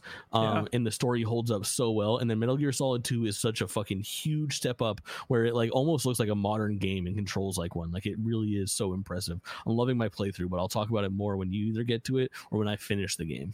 All right, but it is. I think Metal Gear Solid. It is $35 on GameFly. Oh, dude! So I will buy it and I will play it. But we need. Yeah, I'll find a time. I was gonna buy it on stream. For sure. I was gonna buy it on stream and show you like, oh, here's a completed thing, but I can't sign in. I forgot my sign in for GameFly, so I have to figure that out afterwards. A classic. But yeah, we'll do it. We'll do it. Absolutely. Let's move on to you checked out Lake. Yeah, Lake. The fuck is this? Okay, so I'll explain. You're inventing games, bro? I'll explain. I have an explanation. I played. So okay, let's take it a couple steps back. I'm trying to read books more. Okay, trying to get into reading some more. So did you get this game because you like Sam Lake so much that you thought you just like all Lake stuff now? Yeah, I'm a big Lake fan. Big Lake guy. Yeah, and I'm going to a game, Sam and Max next. Yeah, I'm going to a Lakers game later in the year because I'm a big fan of Lake. Holy shit! You just lost all of our listeners. I'm not going to a Lakers game. I don't care about basketball. But anyways, now I lost the other half of listeners that stayed. That's right. Yeah. So everyone's out. I was reading a book called To Sleep in a Sea of Stars. It's a sci-fi book that was traveling in space. And then I played The Expanse, and that was a space game. And then I played Scars Above. And that was a space game. And I was like, man, I've really kind of done a lot of space stuff recently. I need to kind of swap up the mood. So this game was installed on my PlayStation. It had been installed for quite a while, and I was like, okay. Listen, audio listeners, I just gotta tell you, Colin, I'm sitting here just listening to a monologue, and he just started the B-roll up in like the fucking first. The reaction that you heard of me just fucking completely breaking and laughing was just like seeing this gameplay, and it's this girl opening up the back of a fucking mail truck, and it looks like fucking dog shit. It looks like a Nintendo 64 game. Dude, this is literally like, speaking of Kojima, this is like the Hallmark version. This is the Hallmark version of Death Stranding. I'm not even joking. You play as a male woman on like a lake in the Pacific Northwest. I think you're technically in like Oregon. And you literally just wake up every day and you have to go drive your mail route and deliver the packages, and you can start dating one of the loggers. And at the end, it took me a second to realize when you said male woman, and I was like, female man? Okay, got it. Understood. Male carrier. Female yeah, okay. Yeah. You play as a female male carrier. No, I think male woman works. Male woman my works? brain just got crossed. Okay, well, anyways, you like deliver packages, and you have to talk and make friends with people here. I got the platinum on this game. It took longer than I wanted it to take. I was actually pretty hot on this game up until the very last part of it, because the final boss, dude, literally. So at the end of the game, there's like 3 different endings. There's the ending where you stay in the town as the male person. There's the ending where you leave the town and go back to your corporate job, or there's the ending where you leave the town in like an RV and just like go on a road trip to nowhere. Okay. But it feels like I should play this game. You dude. should. This sounds like the stuff that my chat would be all about. This stupid stuff. I think you should. It is like so corny at times, but also it has there's a radio in the mail truck, and it plays like the same 3 songs over and over again. But I'm not even lying. I kind of liked all the songs, and every time one would come on, I'd be sitting there like humming along to it. It was great. They went quality, not quantity. It's smart. Yeah, it's just smart. And then at one point in the game, you talk to the person that runs the radio station, and you can say, "Hey, I feel like you need more songs on the radio." Like, they acknowledged that they could probably only afford the rights to like 4 songs. That's pretty good. And then, oh god, it was. At the ending, it had 3 different endings, but to get those 3 different endings, you had to go back like 30 minutes each time. So I played the end of this game 3 times, and it was like an hour and a half of listening to the same conversation over and over again. And there's this one section at the end where it's a karaoke night, and I kid you not, I swear they got somebody off the side of the road and said, "Hey, sing this song." And it's the worst singing I've ever heard in a game, like ever, probably ever. It was horrible singing, and you can't skip it. I didn't realize. So fucking bizarre. I didn't realize you could skip dialogue at all. There's a part in the menu, like in the settings, where you have to go in and toggle skippable dialogue. So then it will allow you to skip dialogue. I sat through the ending for like an hour and a half when it could have taken just maybe 15 minutes if I had to skip through the How dialogue. long is this? I'm watching like this B-roll right now, and it's just been the same conversation of this girl and somebody else in the diner, and I am falling asleep just watching this fucking B-roll. Like, this looks like the worst game. Some of the conversations take so long. It's absolutely ridiculous how long some of the conversations take. But there's one like little side story to this game that I thought was really funny. It was your boss at the mail the post office. I was going to say the mail place. Your boss at the post office. Yeah. He's engaging in like sports betting, and this is set in like the 80s, where I guess it's illegal or something. He's engaging in sports betting, and he's making you deliver unmarked letters throughout the town, and they're just betting with each other. And then a private investigator comes in and like corners you at the post office and is like, "Hey, do you know if your boss is doing anything suspicious?" And you can either rat him out or deny everything.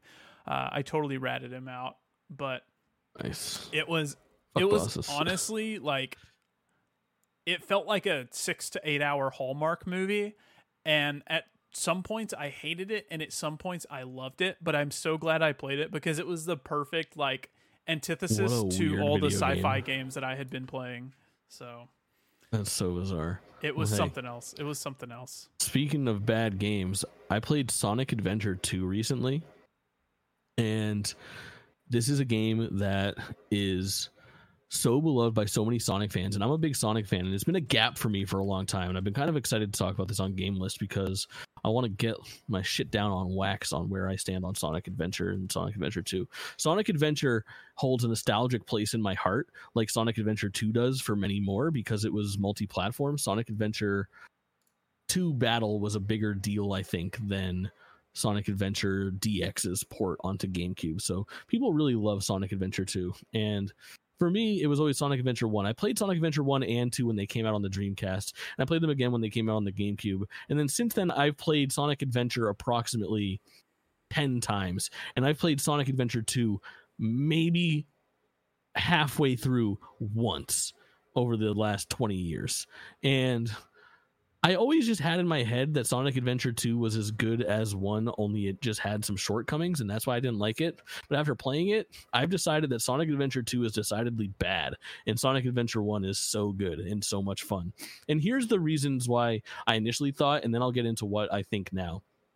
The big difference between Sonic Adventure 1 and 2 is that Sonic Adventure 1 has 6 playable characters with 6 distinct stories and playstyles, and it all takes place over different selectable characters that exist in the same overworld that can navigate to different levels for different experiences. So you have this like overarching narrative that intertwines, and then you're a little bit freeform in how you go about each character's story. And then of course the overarching like world that you live in adjusts and changes. So you have like Station Square and the Mystic Ruins and these big overworlds that you can explore and find little side quests and secret levels and raise your chow and the whole 9 yards, right? There's a lot to do in those games. Sonic Adventure 2 has 6 playable characters with just 3 different styles because they're a clone of each other. So when you start Sonic Adventure 2, you choose hero side or dark side. And if you do the hero side, you're playing as Sonic, Tails, and Knuckles. And if you're playing the dark side, you're playing as Shadow, Robotnik, and Rouge. And those characters all have a counterpart. So Shadow levels play the exact same as Sonic levels. Tails levels play the exact same as Eggman levels, where they're both in a fucking mech, and then the Rouge, the Bat, and Knuckles levels play exactly the same, where they're a fucking like treasure hunt for keys or gems. And let me tell you, this game is a slog. The only good levels are the Sonic levels in this game. The Knuckles ones are so annoying. The Rouge ones are so annoying. The mech levels are like weird gallery shoot 'em ups that are so fucking annoying. And then the worst part about it is that it's all level based. You just go sequentially through level 1, 2, 3, 4. There's no overworld. They literally take it away. I hated this game so much, and I hated some of the level design decisions in it so much that I actually rage quit playing this game on stream. I did it in 3 parts, and when I got towards the end of the hero story, I played it for the last episode was 20 minutes long because I couldn't make this jump, and the game didn't do a good job of telling me where I was supposed to go, and I just fucking lost it. And I never lose it. I play bad games all the time, but there's something about a good game that's masquerading as a bad game that makes me flip my wig. Did you ever a bad game that's masquerading as a good game? Did you ever finish Sonic 06? I remember you struggling hard at that. No, but I like Sonic 06 way more than this. I used to play that with the homies when we streamed together. I think I'm going to start a solo playthrough of that sometime soon because I'm determined to show the world that there are Sonic games that are better than Sonic Adventure 2. You know, I'm going to start with this, baby. I got Shadow the Hedgehog. I bought it for $45. Wow. Why didn't you just emulate for the original Xbox? I don't know. I don't really love emulating games. I'd rather go original copies whenever possible. So now, whenever you ask me, why didn't you just play it on Game Pass? It's the same reason. I just like having it, you know? No. Yeah. It plays the same. That's a bad reason. Emulating plays better than the OG. It's unreliable on my computer is the problem. It's like maybe sometimes things crash. Maybe there's texture upgrade issues. your computer, bro. I should upgrade my computer. I might. We'll see. I will say, yeah, Sonic Adventure 2. I had a bad time, and it leads me to go ahead. Oh, I was just gonna finish out our Sonic conversation.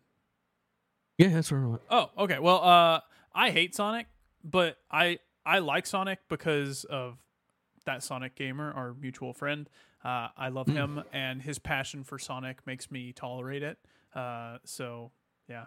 For sure. Yeah. It's good stuff, man. You got to get into the franchise. Eventually, there's going to be a Sonic game that comes out that reviews so well that you can't avoid it. It'll happen. But the reason why I wanted to pick Sonic Adventure 2 here and then segue is because of my frustration, I ended up having to like kind of kill some time on a stream. Like I planned on playing Sonic Adventure 2 for a couple hours, and I played it for 20 minutes, rage quit, and I was like, I'm just going to move on to something else that's like low commitment. And I ended up in this 2-series stream of I played SSX 3 and Burnout Revenge, and let me tell you about how much I adore these little video games. First of all, Burnout Revenge is probably the best arcade racer of all time. Maybe Burnout 3 is better, but there's something spectacular about Burnout Revenge. And let me tell you, in 2024, this game holds up. The sense of speed in Burnout Revenge is unlike anything else in video games. They get close on like the Need for Speed remasters of like 2010 and 2012, the Hot Pursuit and Most Wanted games, because they're also developed by Criterion, the people who made Burnout Revenge. But there is not a better situation than playing a Burnout Revenge game that not only has sweet racing, but also has the awesome crash mode, which is like figuring out a racing puzzle every time. Have you ever played the crash mode in any Burnout game? I have not, no. You ever played a Burnout game? Oh, a long time ago, I had a neighbor that had it, and I played it on probably like a Burnout Paradise or something. Yeah, I think so. That's the most popular one. So Burnout at its core is like a series of races, but you're taking other cars out is typically what you're doing. There's some that are just like, hey, why don't you just go fast and get the best time? But there are others where you need to take out opponents. So your goal is not just to finish the race, it's to finish the race while also taking out 6 rivals or something like that. And then in addition to that, we're watching B-roll right now, and I'm blown away again at how fast this game is going. Yeah. Then again, there's actually a crash mode, which is a completely different mode where you start on a track and there's a predetermined outcome of like where cars are going to be coming from. And you're trying to cause the most turmoil that you can on this little track to gain enough money to, you know, get the gold score. Essentially, it is such a fun little combination of things. Burnout Revenge is a 10 out of 10 video game, along with Burnout 3. Yeah, Burnout Paradise is a 9. Something about these old Burnout games, or even like the old Need for Speed games, they just look good to this day, and I don't know what it is or how they manage it. It's Criterion, and I think it's like if you slow down, it doesn't look that great. But it's the speed, I think, that fixes it. Yeah, that's fair. It's definitely they do something somehow. I'm a big fan of. It's crazy that game is like almost 15 years old. Yeah, you know, I've also never played a SSX game.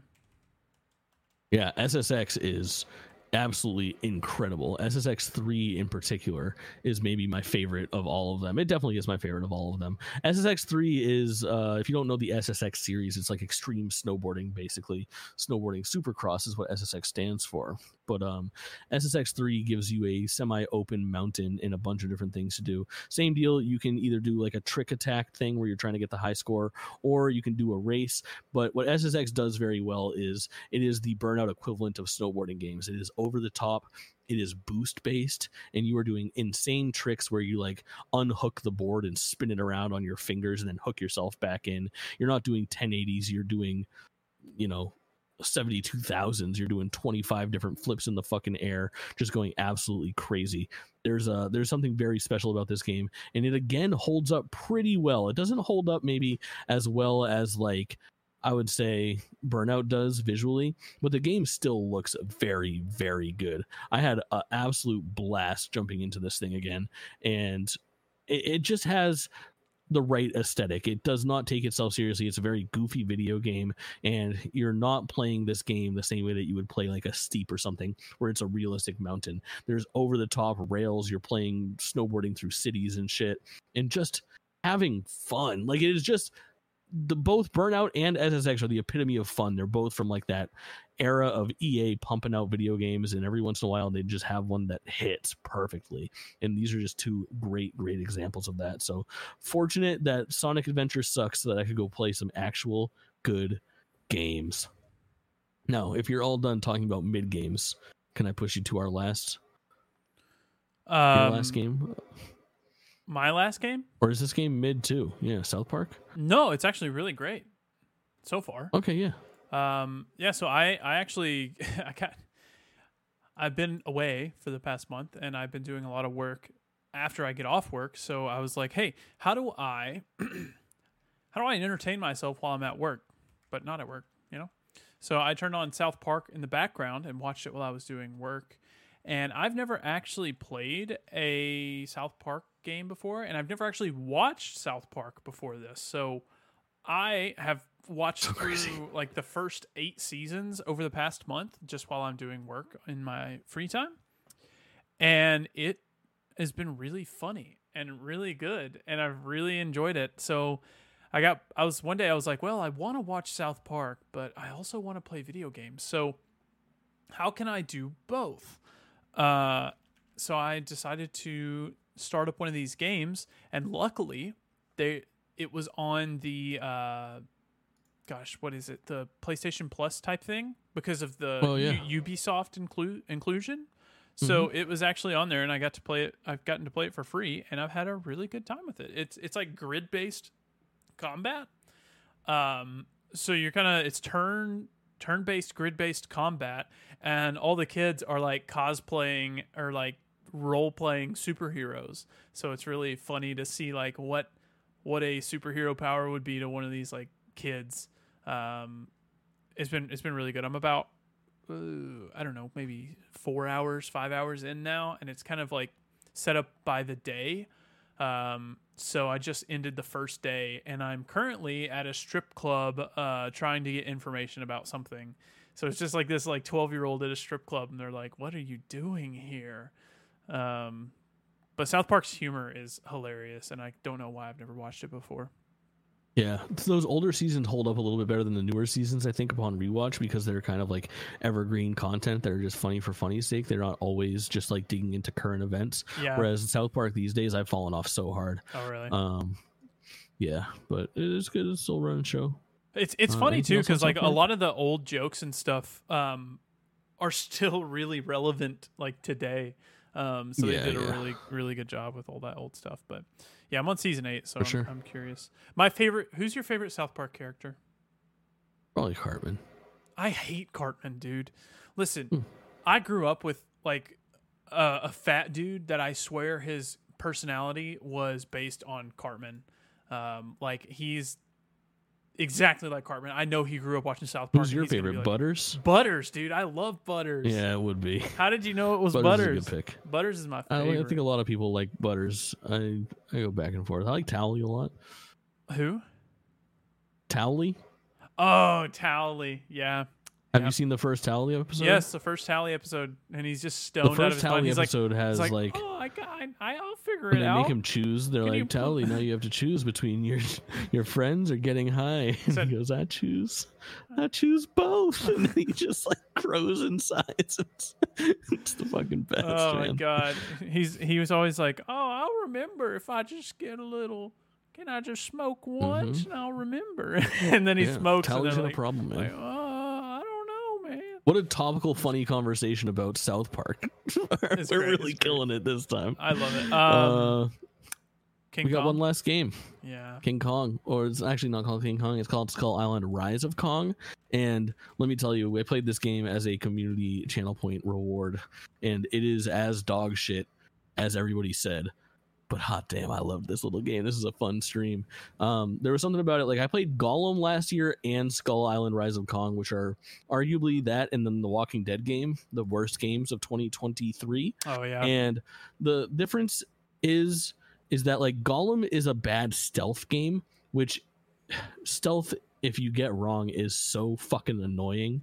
You're basically climbing around, you're trying not to get noticed, you get noticed, you're redoing things, you're getting checkpoints. Whereas Kong is a bad action game, which even if it's janky and it's just a fucking mess, it's a lot easier to jump in and play Kong like in a funny way. Like, okay, I died here and it was cheap, but I can game the system and use this combo instead of that combo. So it's a less frustrating experience despite it being bad, but it is hilariously bad. And honestly, like kind of a fun romp. I would recommend, like, I feel like I should stop like obviously if you hear me talk about a game, chances are I've streamed that game and you can go watch it. But if I had to recommend a stream to watch me play Skull Island Rise of Kong, because it is spectacularly bad and spectacularly funny and ridiculously frustrating. I fought one boss for about an hour and it was fucking crazy. But again, it's not as annoying to fight that boss over and over as it is like.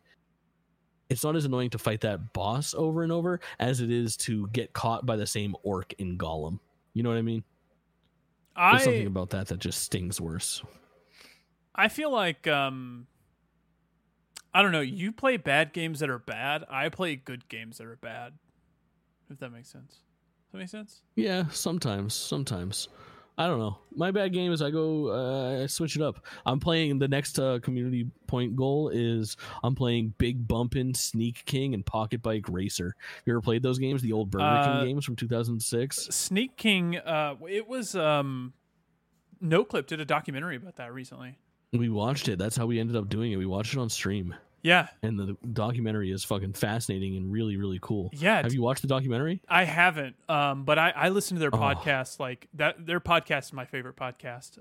You should watch it. You could even just listen to it as a podcast. It's 45 minutes long documentary, and some of the stuff they do. Maybe we should save it for next episode when I'm talking about those games. But they did something really cool with that disc. What I do for like documentaries is like if I get sick, I just binge watch all of the documentaries that I've missed over the past couple of weeks. Past couple of months. So that's kind of what I do whenever I want to watch one of their documentaries. For sure. You'll have a good time. They did some really cool technological stuff with those games where like it was came out for original Xbox right when the 360 was coming out, so they wanted it to be playable on 360 and original Xbox, but the backwards compatibility program hadn't been announced yet, so they basically segmented the disc into two different playable games, one for 360 and one for Xbox, and then taught the 360 how to ignore the Xbox disc as it was being created. It's really fucking dope shit. It's probably more technically advanced than I just explained, but impressive nonetheless. Pretty cool. Let's just talk about our game list real quick. We don't have a visual for it because there's really nothing to really show, but right now I think we probably both have Prince of Persia up at the number 1 spot. Yep. My number 2 could fluctuate, or honestly, Persona 3 could take the number 1 spot as I put more time into it. I will update you as such. And then I'm putting Palworld on my list. I played it. It's, I'm not putting anything else that I've played. I'm not putting God of War Valhalla because it's a little bit weird. Skull and Bones, we'll see once I play the original, like the full version. Tekken 8, I don't have a good, indicator of. I've played enough Prince of Persia to know that I'm going to probably get through it this year, so I'm comfortable with it at my one spot now. But if I want you to get through it because I have some like spoiler stuff I want to talk to you about.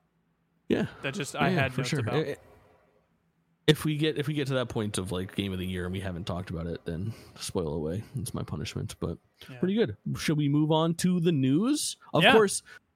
We move on to the news, but keep in mind we are not going to be covering the PlayStation State of Play in a big way. If you are interested in the PlayStation State of Play, check it out separately in your podcast feed or on our YouTube page, wherever you'd like. We broke down that entire thing for an hour. We also each reacted to it separately on our YouTube channels, which you can find me at Jake Twitchin anywhere, which is amazingstreamer.com for a portal. Kaulin's anywhere you look for Kaulin _ KAULINE_ if you want our reactions.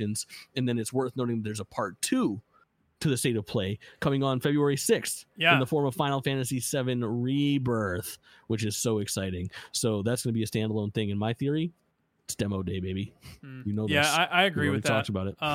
But without getting into it, what was your favorite thing from the State of Play? Just as Sonic X Shadow. Okay. Generations. Mine I think was Judas. So go Dude, watch good that. pick. Yeah, go watch that to find out more. Do you know? I feel like. Do you know the show like Hunter x Hunter? Yeah. It's called Hunter x Hunter, not Hunter x Hunter, even though it's stylized as Hunter x Hunter, correct? Yeah. So I think that game is actually called Sonic Shadow Generations. That makes sense. I don't think it's Sonic X Shadow Generations. I'm not positive, though. I would love to hear them actually talk about it and tell me for sure. I think it's... But let's get into... I think it makes sense. Yeah, go ahead. Yeah, no, I think it's just kind of up to interpretation. It's one of those things that I don't think there's like really a standardized definition for it. But Yeah. Let's make our way into something that we didn't do a standalone episode for. We saw the Xbox Developer Direct 2024. Started off pretty strong, and it was only announced that we were going to be seeing 4 games from 4 developers, and they hit us with the extra, the bonus. What did you think of the show in its entirety? I actually thought it was a really good show. It was really balanced overall. It had like good AAA stuff, and then it had like the Aura History Untold, like city builder type thing. Yeah. But I think they did a good job of not promising too much, you know?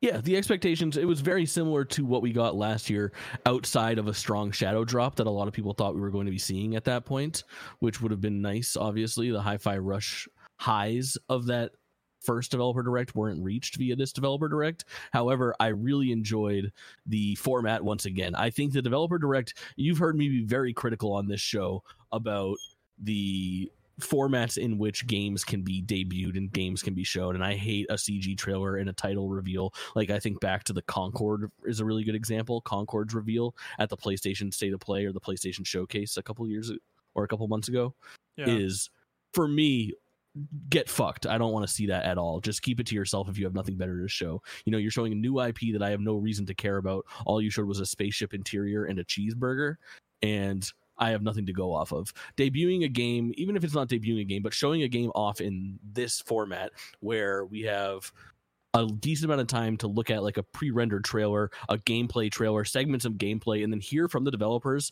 how they are creating this game and giving a little bit of insight into how progress is going, to me is the best way to experience like a press conference. This is the kind of thing that I really like when we spend a good 7 or 8 minutes with each of the developers. Even to the State of Play's point, which we expand upon more in our standalone episode, you know, the best segments were arguably the looks at Stellar Blade and Rise of the Ronin. Would you agree? Yeah, more or less, I would agree. Yeah, I think it's just a cool. I'm always down to spend more time with games that are coming out, you know, and even something like Aura Stories Untold was at least interesting to see the way that they put together that project. And where do you stand on Aura? Are you kind of hype off that? It's right up your alley. I'm definitely interested in it, but if it comes to PlayStation, I'll play it. Yeah, and this is, well, we won't dwell on this because for me, not a huge one, but it is very much from people that used to work at what studio? The ones that made Midnight Suns, Civilizations 4, 5, and 6. Firaxis, correct. So some good talent there, and if you like that kind of top-down isometric view war planning strategy game, then it is definitely for you. That is something that I am completely out on. The surprise of the show was pretty interesting. We ended up getting a Square Enix debut out of nowhere. And I guess it wasn't really like a debut because we've seen this game before, but seeing Visions of Mana pop up and seeing Square Enix be the studio behind it was pretty cool because they have set the precedent before this at the last show that it was only going to be first party. And this is our first time. Obviously, it's only the second Developer Direct, but it's the first time that we saw a third party collaboration appear in this format for them. So I think this format going forward, I would like to see this happen multiple times a year so we can have more opportunities and partnerships like this. But having Visions of Mana coming to Xbox on day and date is a pretty cool announcement. Do you care about this at all? You've played like some kind of, I don't know, smaller JRPGs as of late. Like you were in on Tales of Arise last year or 2 years ago. Yeah, Tales of Arise was great. This one, it interests me. Is there like a party mechanic in this game? Or I really like games with party mechanics. Yeah, I think so. Yeah, but it's a little bit more focused. You're controlling a character in like a more actiony thing. Like it could be argued that the Trial series is, or the Secret series is, I'm sorry, the fucking Mana series is more a Final Fantasy VII remake than it is like a Dragon Quest. It is not turn-based. It is very hack and slash, action-based combat. And there's a bunch of them available. Like if you wanted to go get a feel for this series and you have PlayStation Plus, there's like 3 different remakes in an original game that are all there's available so many for of you them to play and stream. Yeah, it is a little bit convoluted, but I think I'll check it out, especially if it reviews well. Yeah, I definitely plan on like checking it out. I don't know if I'll stick with it for the long run, but I'm interested in it. Did you hear? Go ahead, continue. I was gonna say it just gives me like the art style gives me a really big Tales of Arise like vibes. Yeah, just the shading it's got and stuff. Big Dragon Quest XI energy as well, which is not far off from the Tales series either. Gotcha. I think there was a rumor floating around last week that's been debunked for better or worse. I'm not sure how accurate it is, but there was some information found in like some files on the Visions of Mana website or something that had the words Xbox Game Pass in there. And then it would make sense with the collaboration with Microsoft and Square Enix trying to foster that thing. But then they said there's misunderstanding. This is not coming to Game Pass. That's exactly what I would say if I was going to drop this thing on Game Pass in a few months. But what do I know? Yeah, I don't know. It's out of my realm. For sure. Yeah. Let's talk about Hellblade because that's way within your realm. Oh, I can't wait. Just take it away, man. I'm so sick of this fucking game. I am not sick of this game. I can't wait to play it. This is going to be the best game Xbox releases in a long time.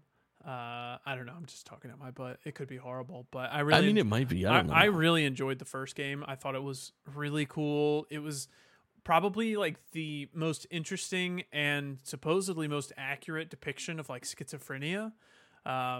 And I just love it. It's got like Nordic influences, but it's not supposed to be like a God of War. This is an artsy ass game. Like if you're not like into like weirdo artsy stuff, it's probably not for you.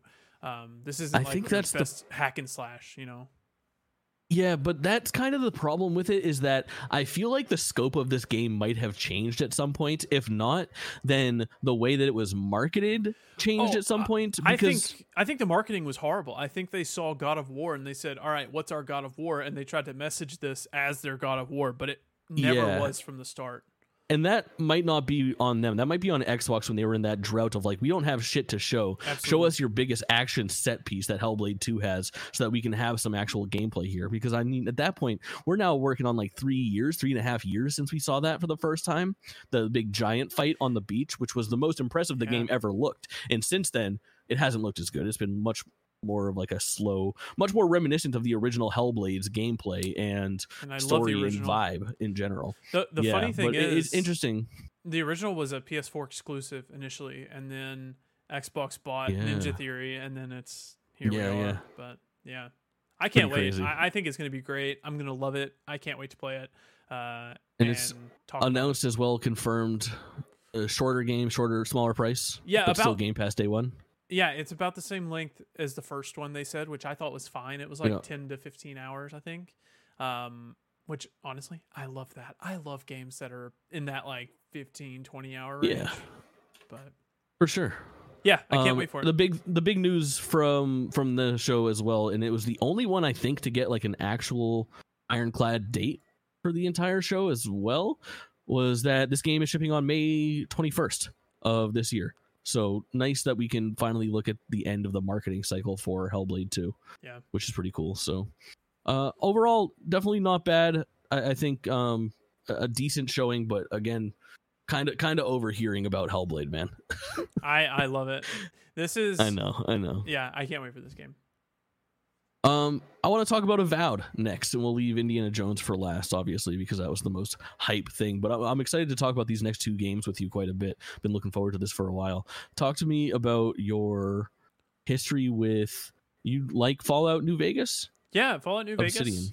Fallout New Vegas was the first Fallout game I ever played. Unfortunately, like I never beat Fallout New Vegas. I remember very clearly I had like a game-breaking bug where I was in a dead end of like a watchtower or something, and I had 1 HP, no healing items, and if I went through the only door to get out, I would instantly get hit by like a super mutant or something, and I was completely Oh, you stuck. soft locked yourself. I soft locked myself, so it wasn't even a bug. I can't even call it a bug. But I locked myself, and it screwed me, and I never finished it. But this was after I put like 40 hours into it. Now you're a multiple save slot boy. Absolutely, yeah. But I love Obsidian. I played. I have not played the Pillars of Eternity games. I did play Outer Worlds, and I loved it. I got the platinum on that game. And then I played Pentiment most recently, and I loved Pentiment. So, and this game is also is part of the Pillars of Eternity universe, but they like to not say that anymore. Like they said that the first time it was announced, and then since then they're like, by the way, Avowed, you don't need anything, just come on and play it. Kind of feels like they're treating it as new IP, but I think that's reasonable. I think it's almost like the same way that like Cyberpunk is most people's introduction into that world. Cyberpunk 2077, despite it being in a universe that's existed for a very long time, I think that Avowed can serve its purpose, and you should be able to hop into it no problem. But I'm looking forward to this. It looks like a bite-sized Elder Scrolls type vibe, and I think I'm ready for that, especially in a post-Starfield world, which for the most part underwhelmed a lot of people. I think that this game's going to be a lot of fun, and it looks like it's going to make it for 2024, which is nice. It got a release window of this year, but I don't know anything more specific on that. Obviously that's Game Pass as well. Are you in on day one for Avowed? Yeah, absolutely. Obsidian's wonderful. I love Obsidian, and this artwork, I just want to say this is some of the best like key art I've ever seen. It is amazing. I want this on my wall. I love it. It is so nice. It's such a glow up too, because like we do a lot of like, we always call it like pulling assets behind the scenes of like, all right, we're going to talk about Avowed. Let's get our Avowed stuff. And the Avowed like key art for a long time has just been like this green text. It looks like the Avatar, like papyrus font on just like a purple background. And it's been so plain and so stupid looking. But now that they have this absolutely stunning key art, it is a really good look for it. Some of the best art I've seen in a while. I think like unanimously anybody that talks about Avowed now is pretty hot on that. Absolutely. Pace. Absolutely. You want to run into indie? I don't. Oh, go ahead. I was gonna like do a segue of like talking about being hot on it. I don't know if I am hot on Indiana Jones. I think I'm excited for it, but I really want to see more about it, because I love machine games, and I loved the Wolfenstein games. They were so good. The Wolfenstein games are so good, and you can see a lot of the DNA of those Wolfenstein games in here. Absolutely. I don't know. There's something about it that has me curious, hesitant. I don't know what it is. I mean, for me, I was really impressed with like, I think going into this, Machine Games obviously known for Wolfenstein, and the writing was on the wall if you look at what their strong suits are as far as this being like a first person game.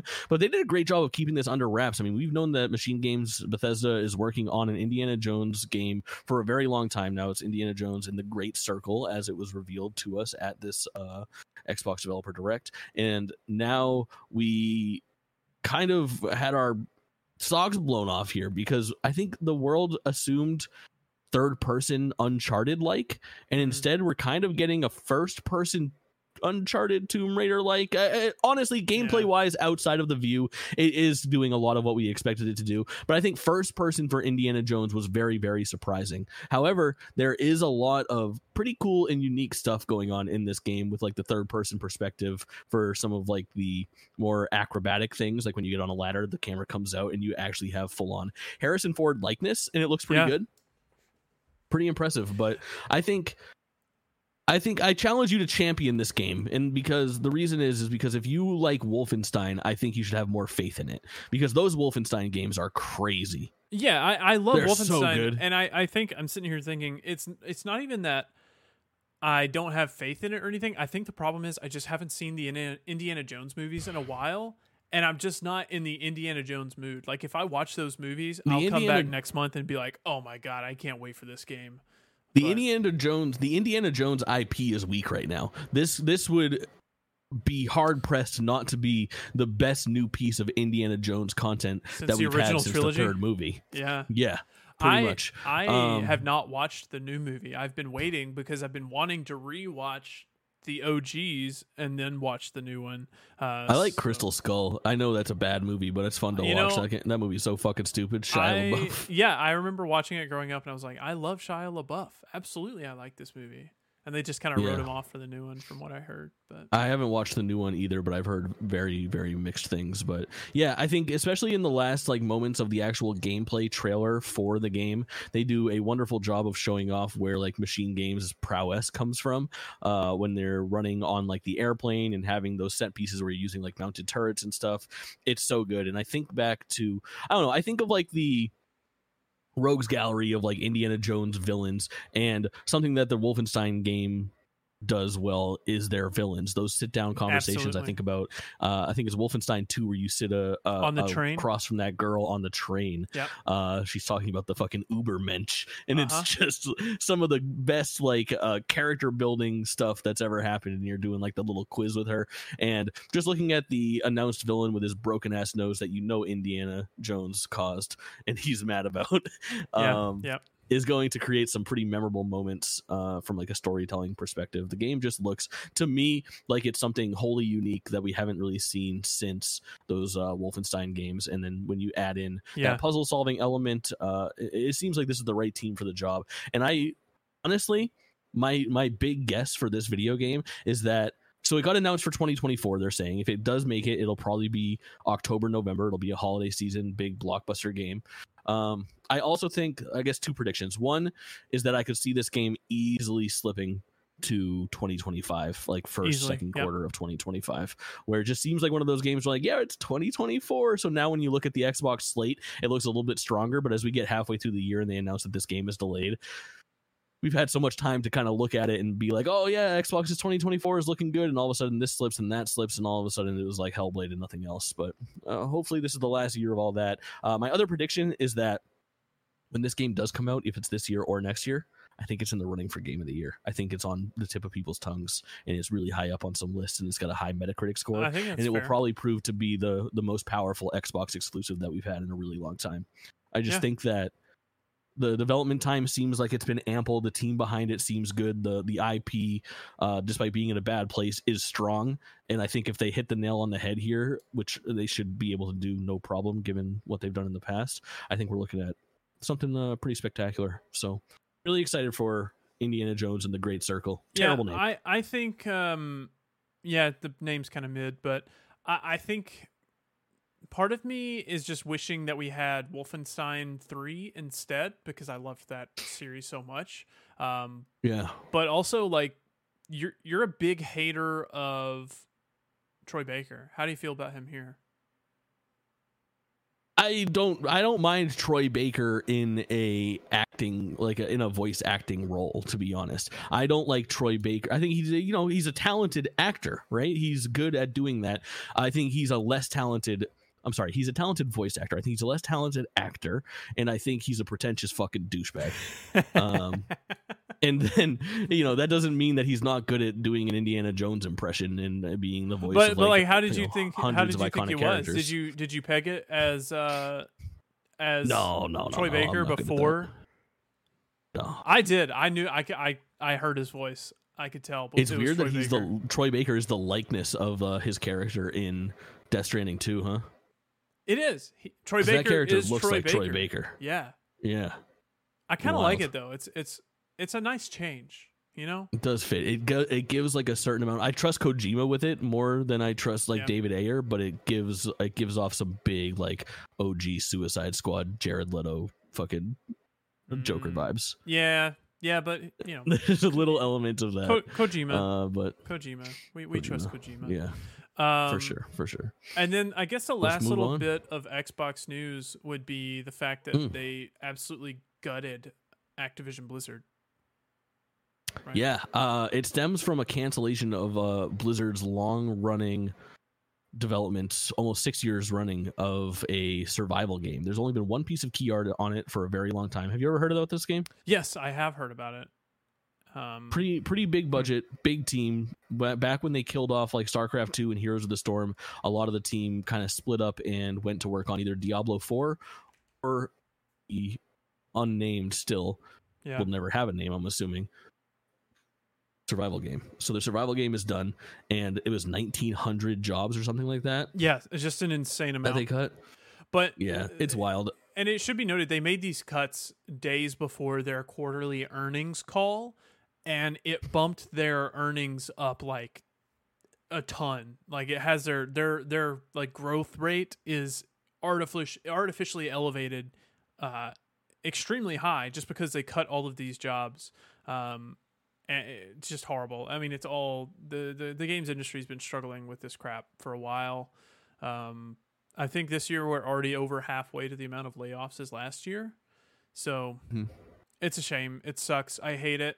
It's greedy businessmen that want to make $12 million a year and beat off in their offices and do nothing. I hate them all. Yeah, so. It's shitty. It's happening in a lot of industries, that we don't pay attention to. So absolutely. It's no CEO gets the grease type of thing. Anybody that's watching this or whatnot, no CEO is your friend. No corporate officer will ever be your friend. You are only a dollar sign to them, and they're going to use you as such.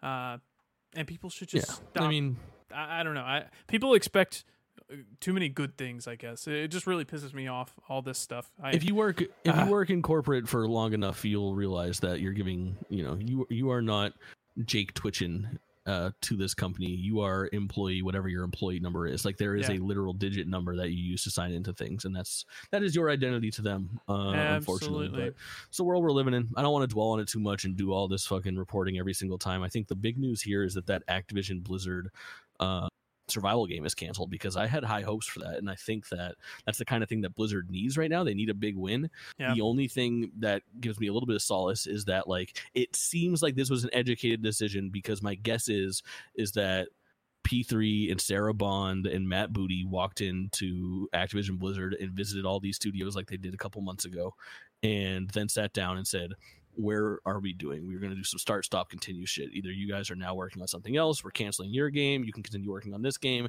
And whatever they saw here at this development cycle for the survival game was deemed not good enough to continue working on. So sucks that we lost the jobs, but hopefully the people that did stay on from that project are working on something better, and that we're righting the ship over there at Blizzard from a workplace morale thing, which I can't believe, I'm sure isn't too high now that we're 1,900 more short, but I also, at the very least, can we get some StarCraft 3? Can we get some Heroes of the Storm 2? Can we get some Warcraft 4 going? It's time to get Blizzard back to doing what they're supposed to do. I don't know if I told you this, but I can't remember. I had an interview the other day, and one of the people in the interview, we were talking about video games, like what I like to do in my free time.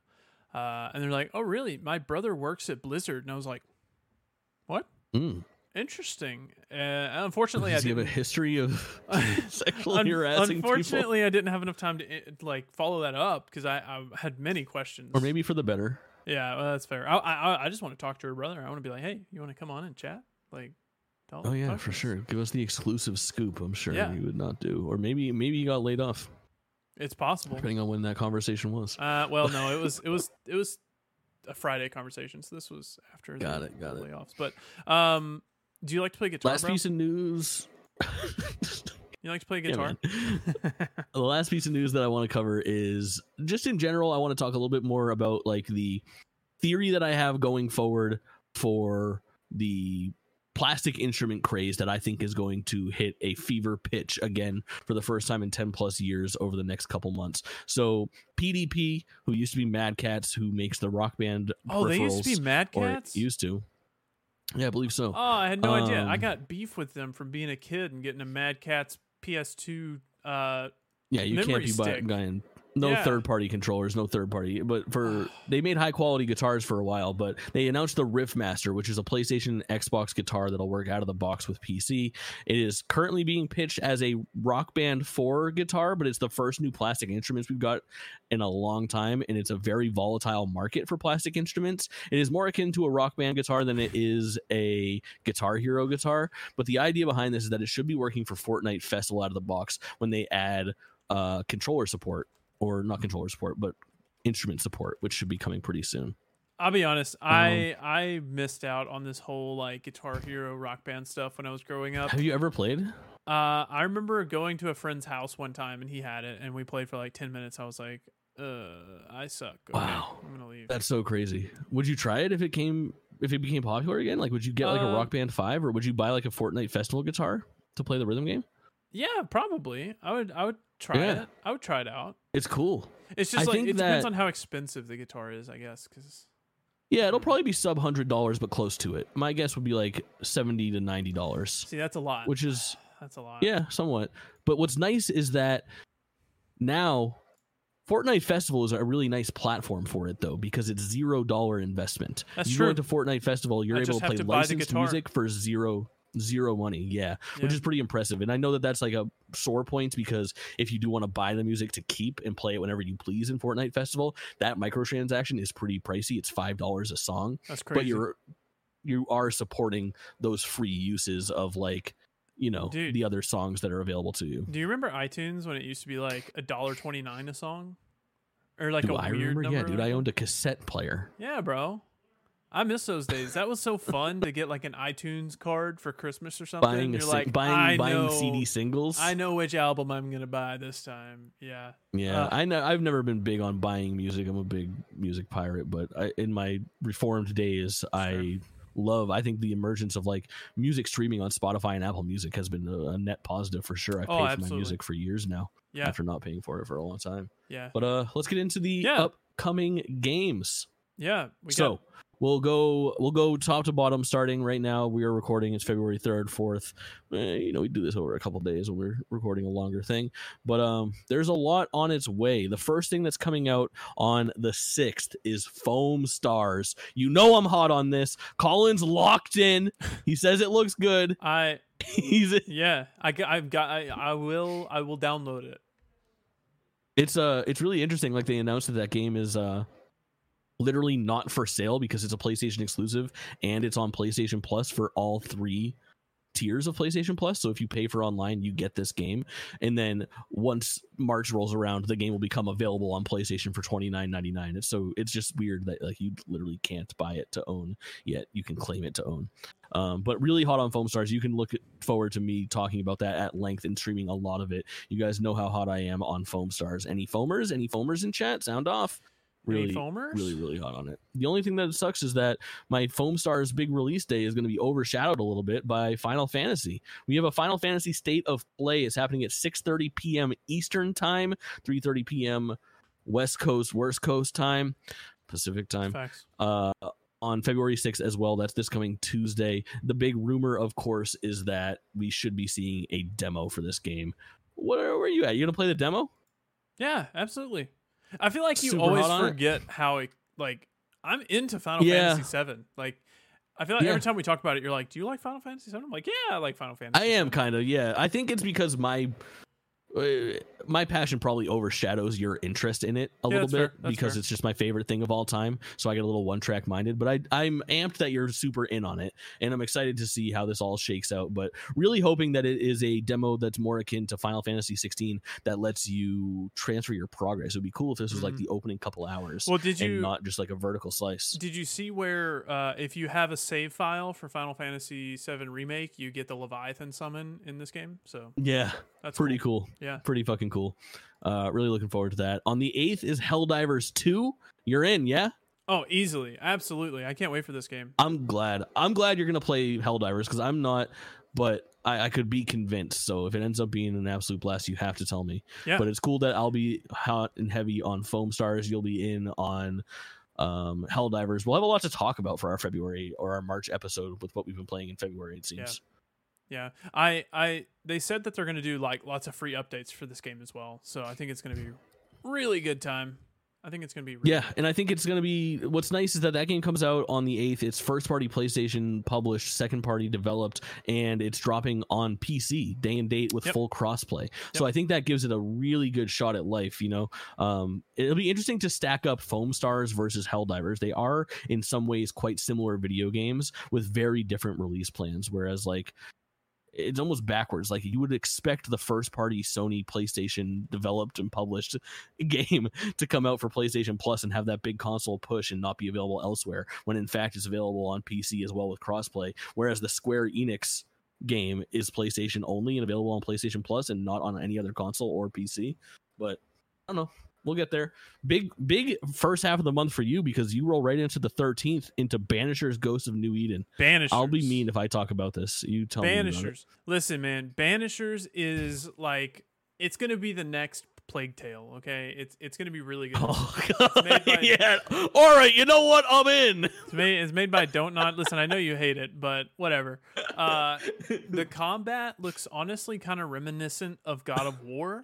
I think this game is going to surprise people. Okay, it is my AA excited game of the year. I'll say, but like it's a Don't Nod game, which I guess would we say Don't Nod's AA, maybe AAA. I don't know. It kind of depends. They're definitely not AAA. They're either AA or single A. Okay, well then I'm good with that. But I don't know. Something about this game, it's weird, and I like weird games, so I'm excited. Yeah, I think something stinks on this thing. I think it's going to be a mess. I don't know what that delay was for at the end, but my guess was because it wasn't up to snuff in some way that maybe was more than just polishing. There wasn't many details on what was going on there. And I think that this is like my early pick for like a heavy stinker. Like I think that this game could very well, I'm stuck in between. Like there is a world where it comes out and it's one of Don't Nod's better games and it scores like 8s and a half. I don't think it's going to ever hit 9. I think it will. And then there's also a world that I could see Banishers coming out and it being like absolutely made a mockery of and getting like 3s and 4s and everyone laughing at Banishers a lot. Like you see the potential there, right? Like it could miss really hard. It's not going to get 3s and 4s. Absolutely not. I think it could get. What if its Metacritic is? This game will get a higher Metacritic than Foam Stars. I can guarantee it. I'd be willing to put money on that. Ooh, I almost want to make a bet. Like we're not good at sticking to our wagers around here, mostly me. Oh yeah, I was about to say, what do you mean we're not good at sticking to our wagers? I would say like if this thing gets like a Metacritic score of lower than a 60, I'll play it or something like that. Then I'm gonna be really interested in it. Yeah, it won't get lower than a 60. I think it might. I'm gonna say the Metacritic score for this is gonna be a 77. I mean, you're probably right, but I don't know. Yeah, I think it's gonna be like a 60. I think it's gonna be like a 66. 66. Okay. Yeah. Interesting. Yeah. I'm writing that down. Yeah, but also I hope it's gonna be like a 50. That would be so funny to me. Why do you want all my games to be bad? Your games you want all my games to be bad. Fast backtrack 35 minutes to the Lake gameplay. listen, Lake. You would like Lake. I think you would actually. Scars above and Lake, bro. They were good games. You're the Jake Twitchin of 2024. I just need you to lean into it. Tomb Raider. Are you playing Tomb Raider? I'm skipping it. Are you? Really? You're skipping it? You don't care. You have no nostalgia for those games. I think it depends. If they say that like the controls really are fixed up, like those games really don't translate very well to modern like standards. I think that you really need to work on the controls to make them even tolerable to play. And I just don't think that they are going to hold up all that well. I think it's nice that we're going to have a nice modern way to play them, but for the most part, I'm out on Tomb Raider. They have to come out and review very highly and say, finally, it's the definitive way to play Tomb Raider. I thought for sure you'd want to play them, but yeah, that's fair. Yeah. I've only ever played, I played like 2013 Tomb Raider, and I thought it was great. And reboot? Yeah. And then I played Shadow of the Tomb Raider, or no, Rise of the Tomb Raider. I don't even know what it's called. The second one. Rise is snow, Shadow is dark. I played the second one for like 3 hours, and then I just never got back to it for some reason. Yeah, it's got a strong opening. I like those games. They're Uncharted light, maybe a little bit more vast of an area for them in some of them, but they're okay. I prefer like my favorite Tomb Raider era is like the ones that nobody likes, like Angel of Darkness for PS2, and then like Tomb Raider Legend and Tomb Raider Anniversary were like the heyday on like the 360 PS3 era. I think there's some really good stuff there. I played Tomb Raider Anniversary, which is a remake of the first one recently. Held up pretty well. I really enjoyed streaming that game. What day is this coming out? This is coming out on the 14th. It's on Valentine's Day. I might check it out if I can get a physical of it. I don't know. Yeah. I'm interested. On the 16th, well, technically the 13th as well. So let's go over like the release calendar for Skull and Bones. Skull and Bones on the 8th has a open beta. The open beta is unlimited time to play for a small window of time, just one last stress test on the servers, and during that time you can make a save and carry that over to the full version of the game. The full version of the game comes out on the 16th for the regular edition. However, if you have the deluxe edition comes out on the 13th. Sorry, man. I don't know what's wrong with me. That's such improper etiquette for a podcast. That one, can you bleep, bro? Yes, that burp is bleeped. That's what that was. If you hear the bleep, it was just a massive burp. I'm leaving this part in. I'm just gonna add the bleep so they know. Yeah, that's fine. That's fine. I don't know what's gotten into me. Also, a perfect segue. I'm sponsored by Ubisoft for Skull and Bones. I'm giving away a free PS5 copy, 2 free PS5 copies between now and the 16th when the game comes out. Come see me on Twitch or when I'm live to get some more details. But of course, I gotta disclose that because I'm getting some beta access as well as the game given to me, but I'm looking forward to it, and I think Skull and Bones is going to be a little bit better than expected. However, not like Game of the Year material or anything like that. On the 16th, we also get Mario versus Donkey Kong. You're so out on this, right? Yeah, absolutely. I'm not going to touch this with a 10-foot pole. I didn't put this on the games played section, but they put out a demo for this, and I did play through the demo. The demo takes about 14 minutes to complete, 22 minutes to 100% if you so desire.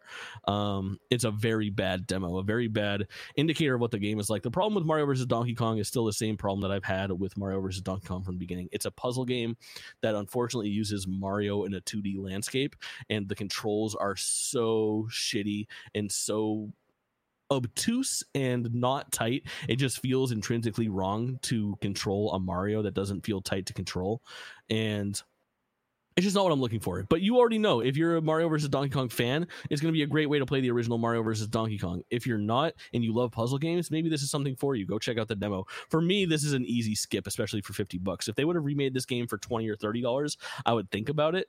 But all in all, not a great showing. That's coming out February 16th as well. On the 22nd, we get Pacific Drive. Now, this one's really interesting. Yeah. Describe Pacific Drive in like 2 sentences. Pacific Coast driving survival game. Yeah. It's crazy. It's super unique. Yeah, no, I wasn't think even it's just two like sentences. I did it like 4 words. No.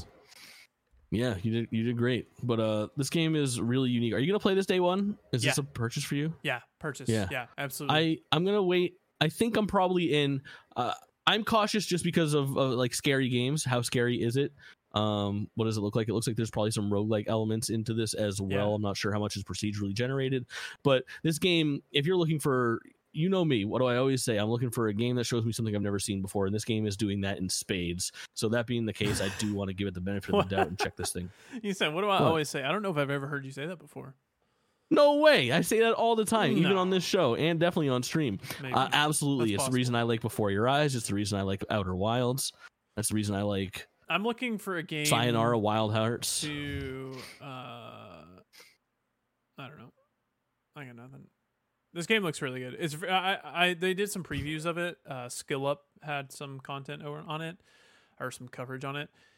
He said it has really obtuse controls, but it kind of works well for the story, I guess. So there's like definitely some like obtuse things to this game, but I'm very excited for it. I think it's going to be very unique and very interesting. Yeah. Do you know the price on this game?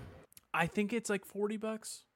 I don't think it's full price. All right, you look up the price and then tee me up for Brothers. I'll talk about that. Yeah, we got Brothers Tale of Two Sons comes out on the 28th. It's a remake of the original. It's Joseph Ferris's first work. Obviously, he did Brothers, then A Way Out, and then Game of the Year 2020 or 2021. 2020.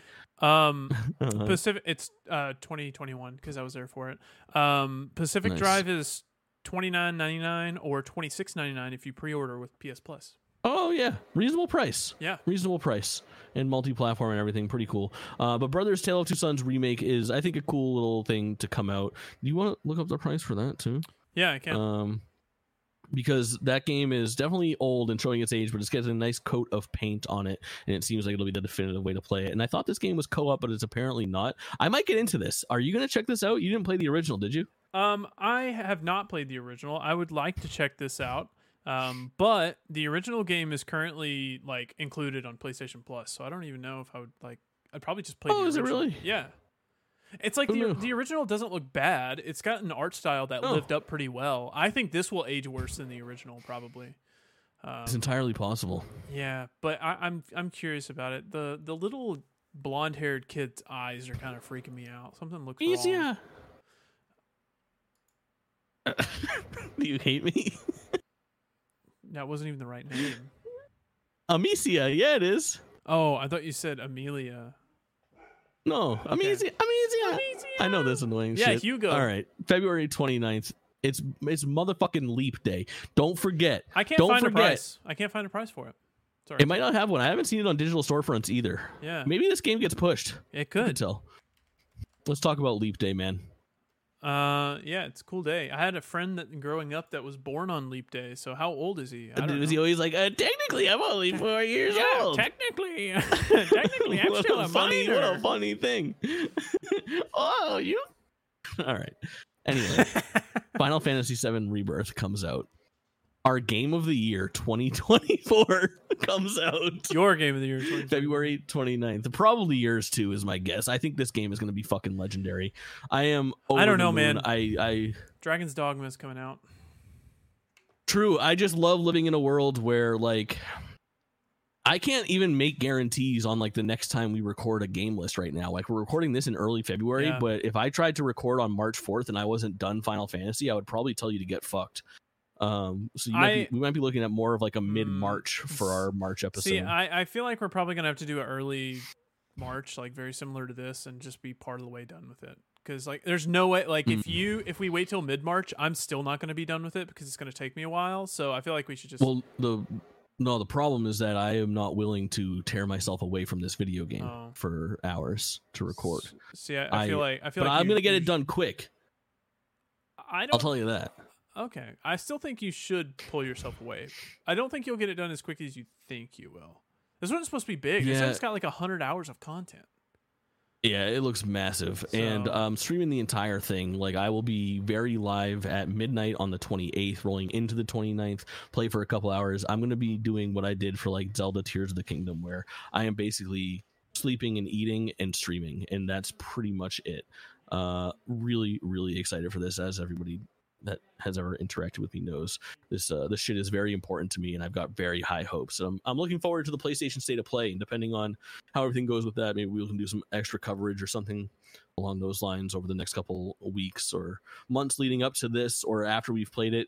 Who knows? If you end up putting in a lot of time and we're really like dying to talk about it, maybe we do a little special game list episode. You never know what we might throw at you. But Rebirth, man. My most anticipated game. It's either this or Kingdom Hearts 4, and this one is tangible. It's within reach. It's less than a month away. We are living in the month that Final Fantasy VII Rebirth comes to us, and I couldn't be more excited. What if it's delayed? You know what else I couldn't be more excited for? Don't say that, man. About this time frame, there was one last delay on Final Fantasy VII Remake back in 2020, where like that game was supposed to come out in March, and they pushed it to April because the whole world went into lockdown. That was crazy time when that game came out. That was crazy. Wild. I can't believe it was like a lifetime 4 years ago. Yeah, exactly. What are you excited for?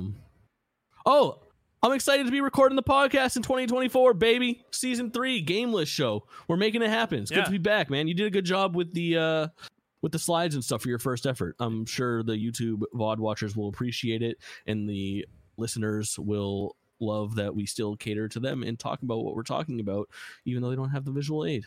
Wouldn't you agree? You think it's possible to like? No. Maybe one day Spotify will have like video. You think?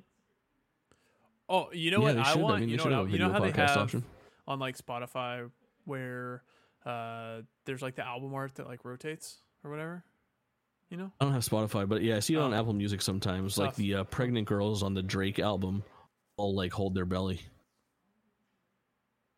Is this not a relatable thing? No, I don't think so. No. Okay. But yeah, that's a wrap. It's a first real episode of the year. Lots of good things to talk about. It's going to be an interesting year coming off of 2023, but it's still going to be a great year for games. Yeah, for sure. Tell the people where they can find you, man. You can find me at Kaulin _ on Twitter or YouTube or anything else, and they just kind of spell it for together. The people. KAULINE_. Hell yeah. You can find me at Jake Twitchin on all platforms. If you want to get there even easier, just go to amazingstreamer.com. It'll get you to all my socials. It'll get you to the GameList socials, which will eventually get you to Kaulin's socials.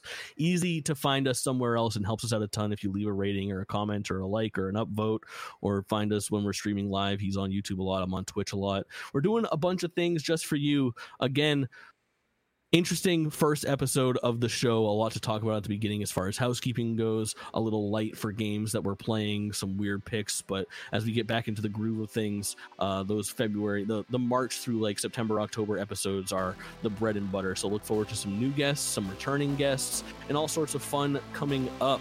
What am I forgetting, Kaulin? I can't think of anything. I think we're good. I think so. Thanks for listening, right? You know what I'm saying?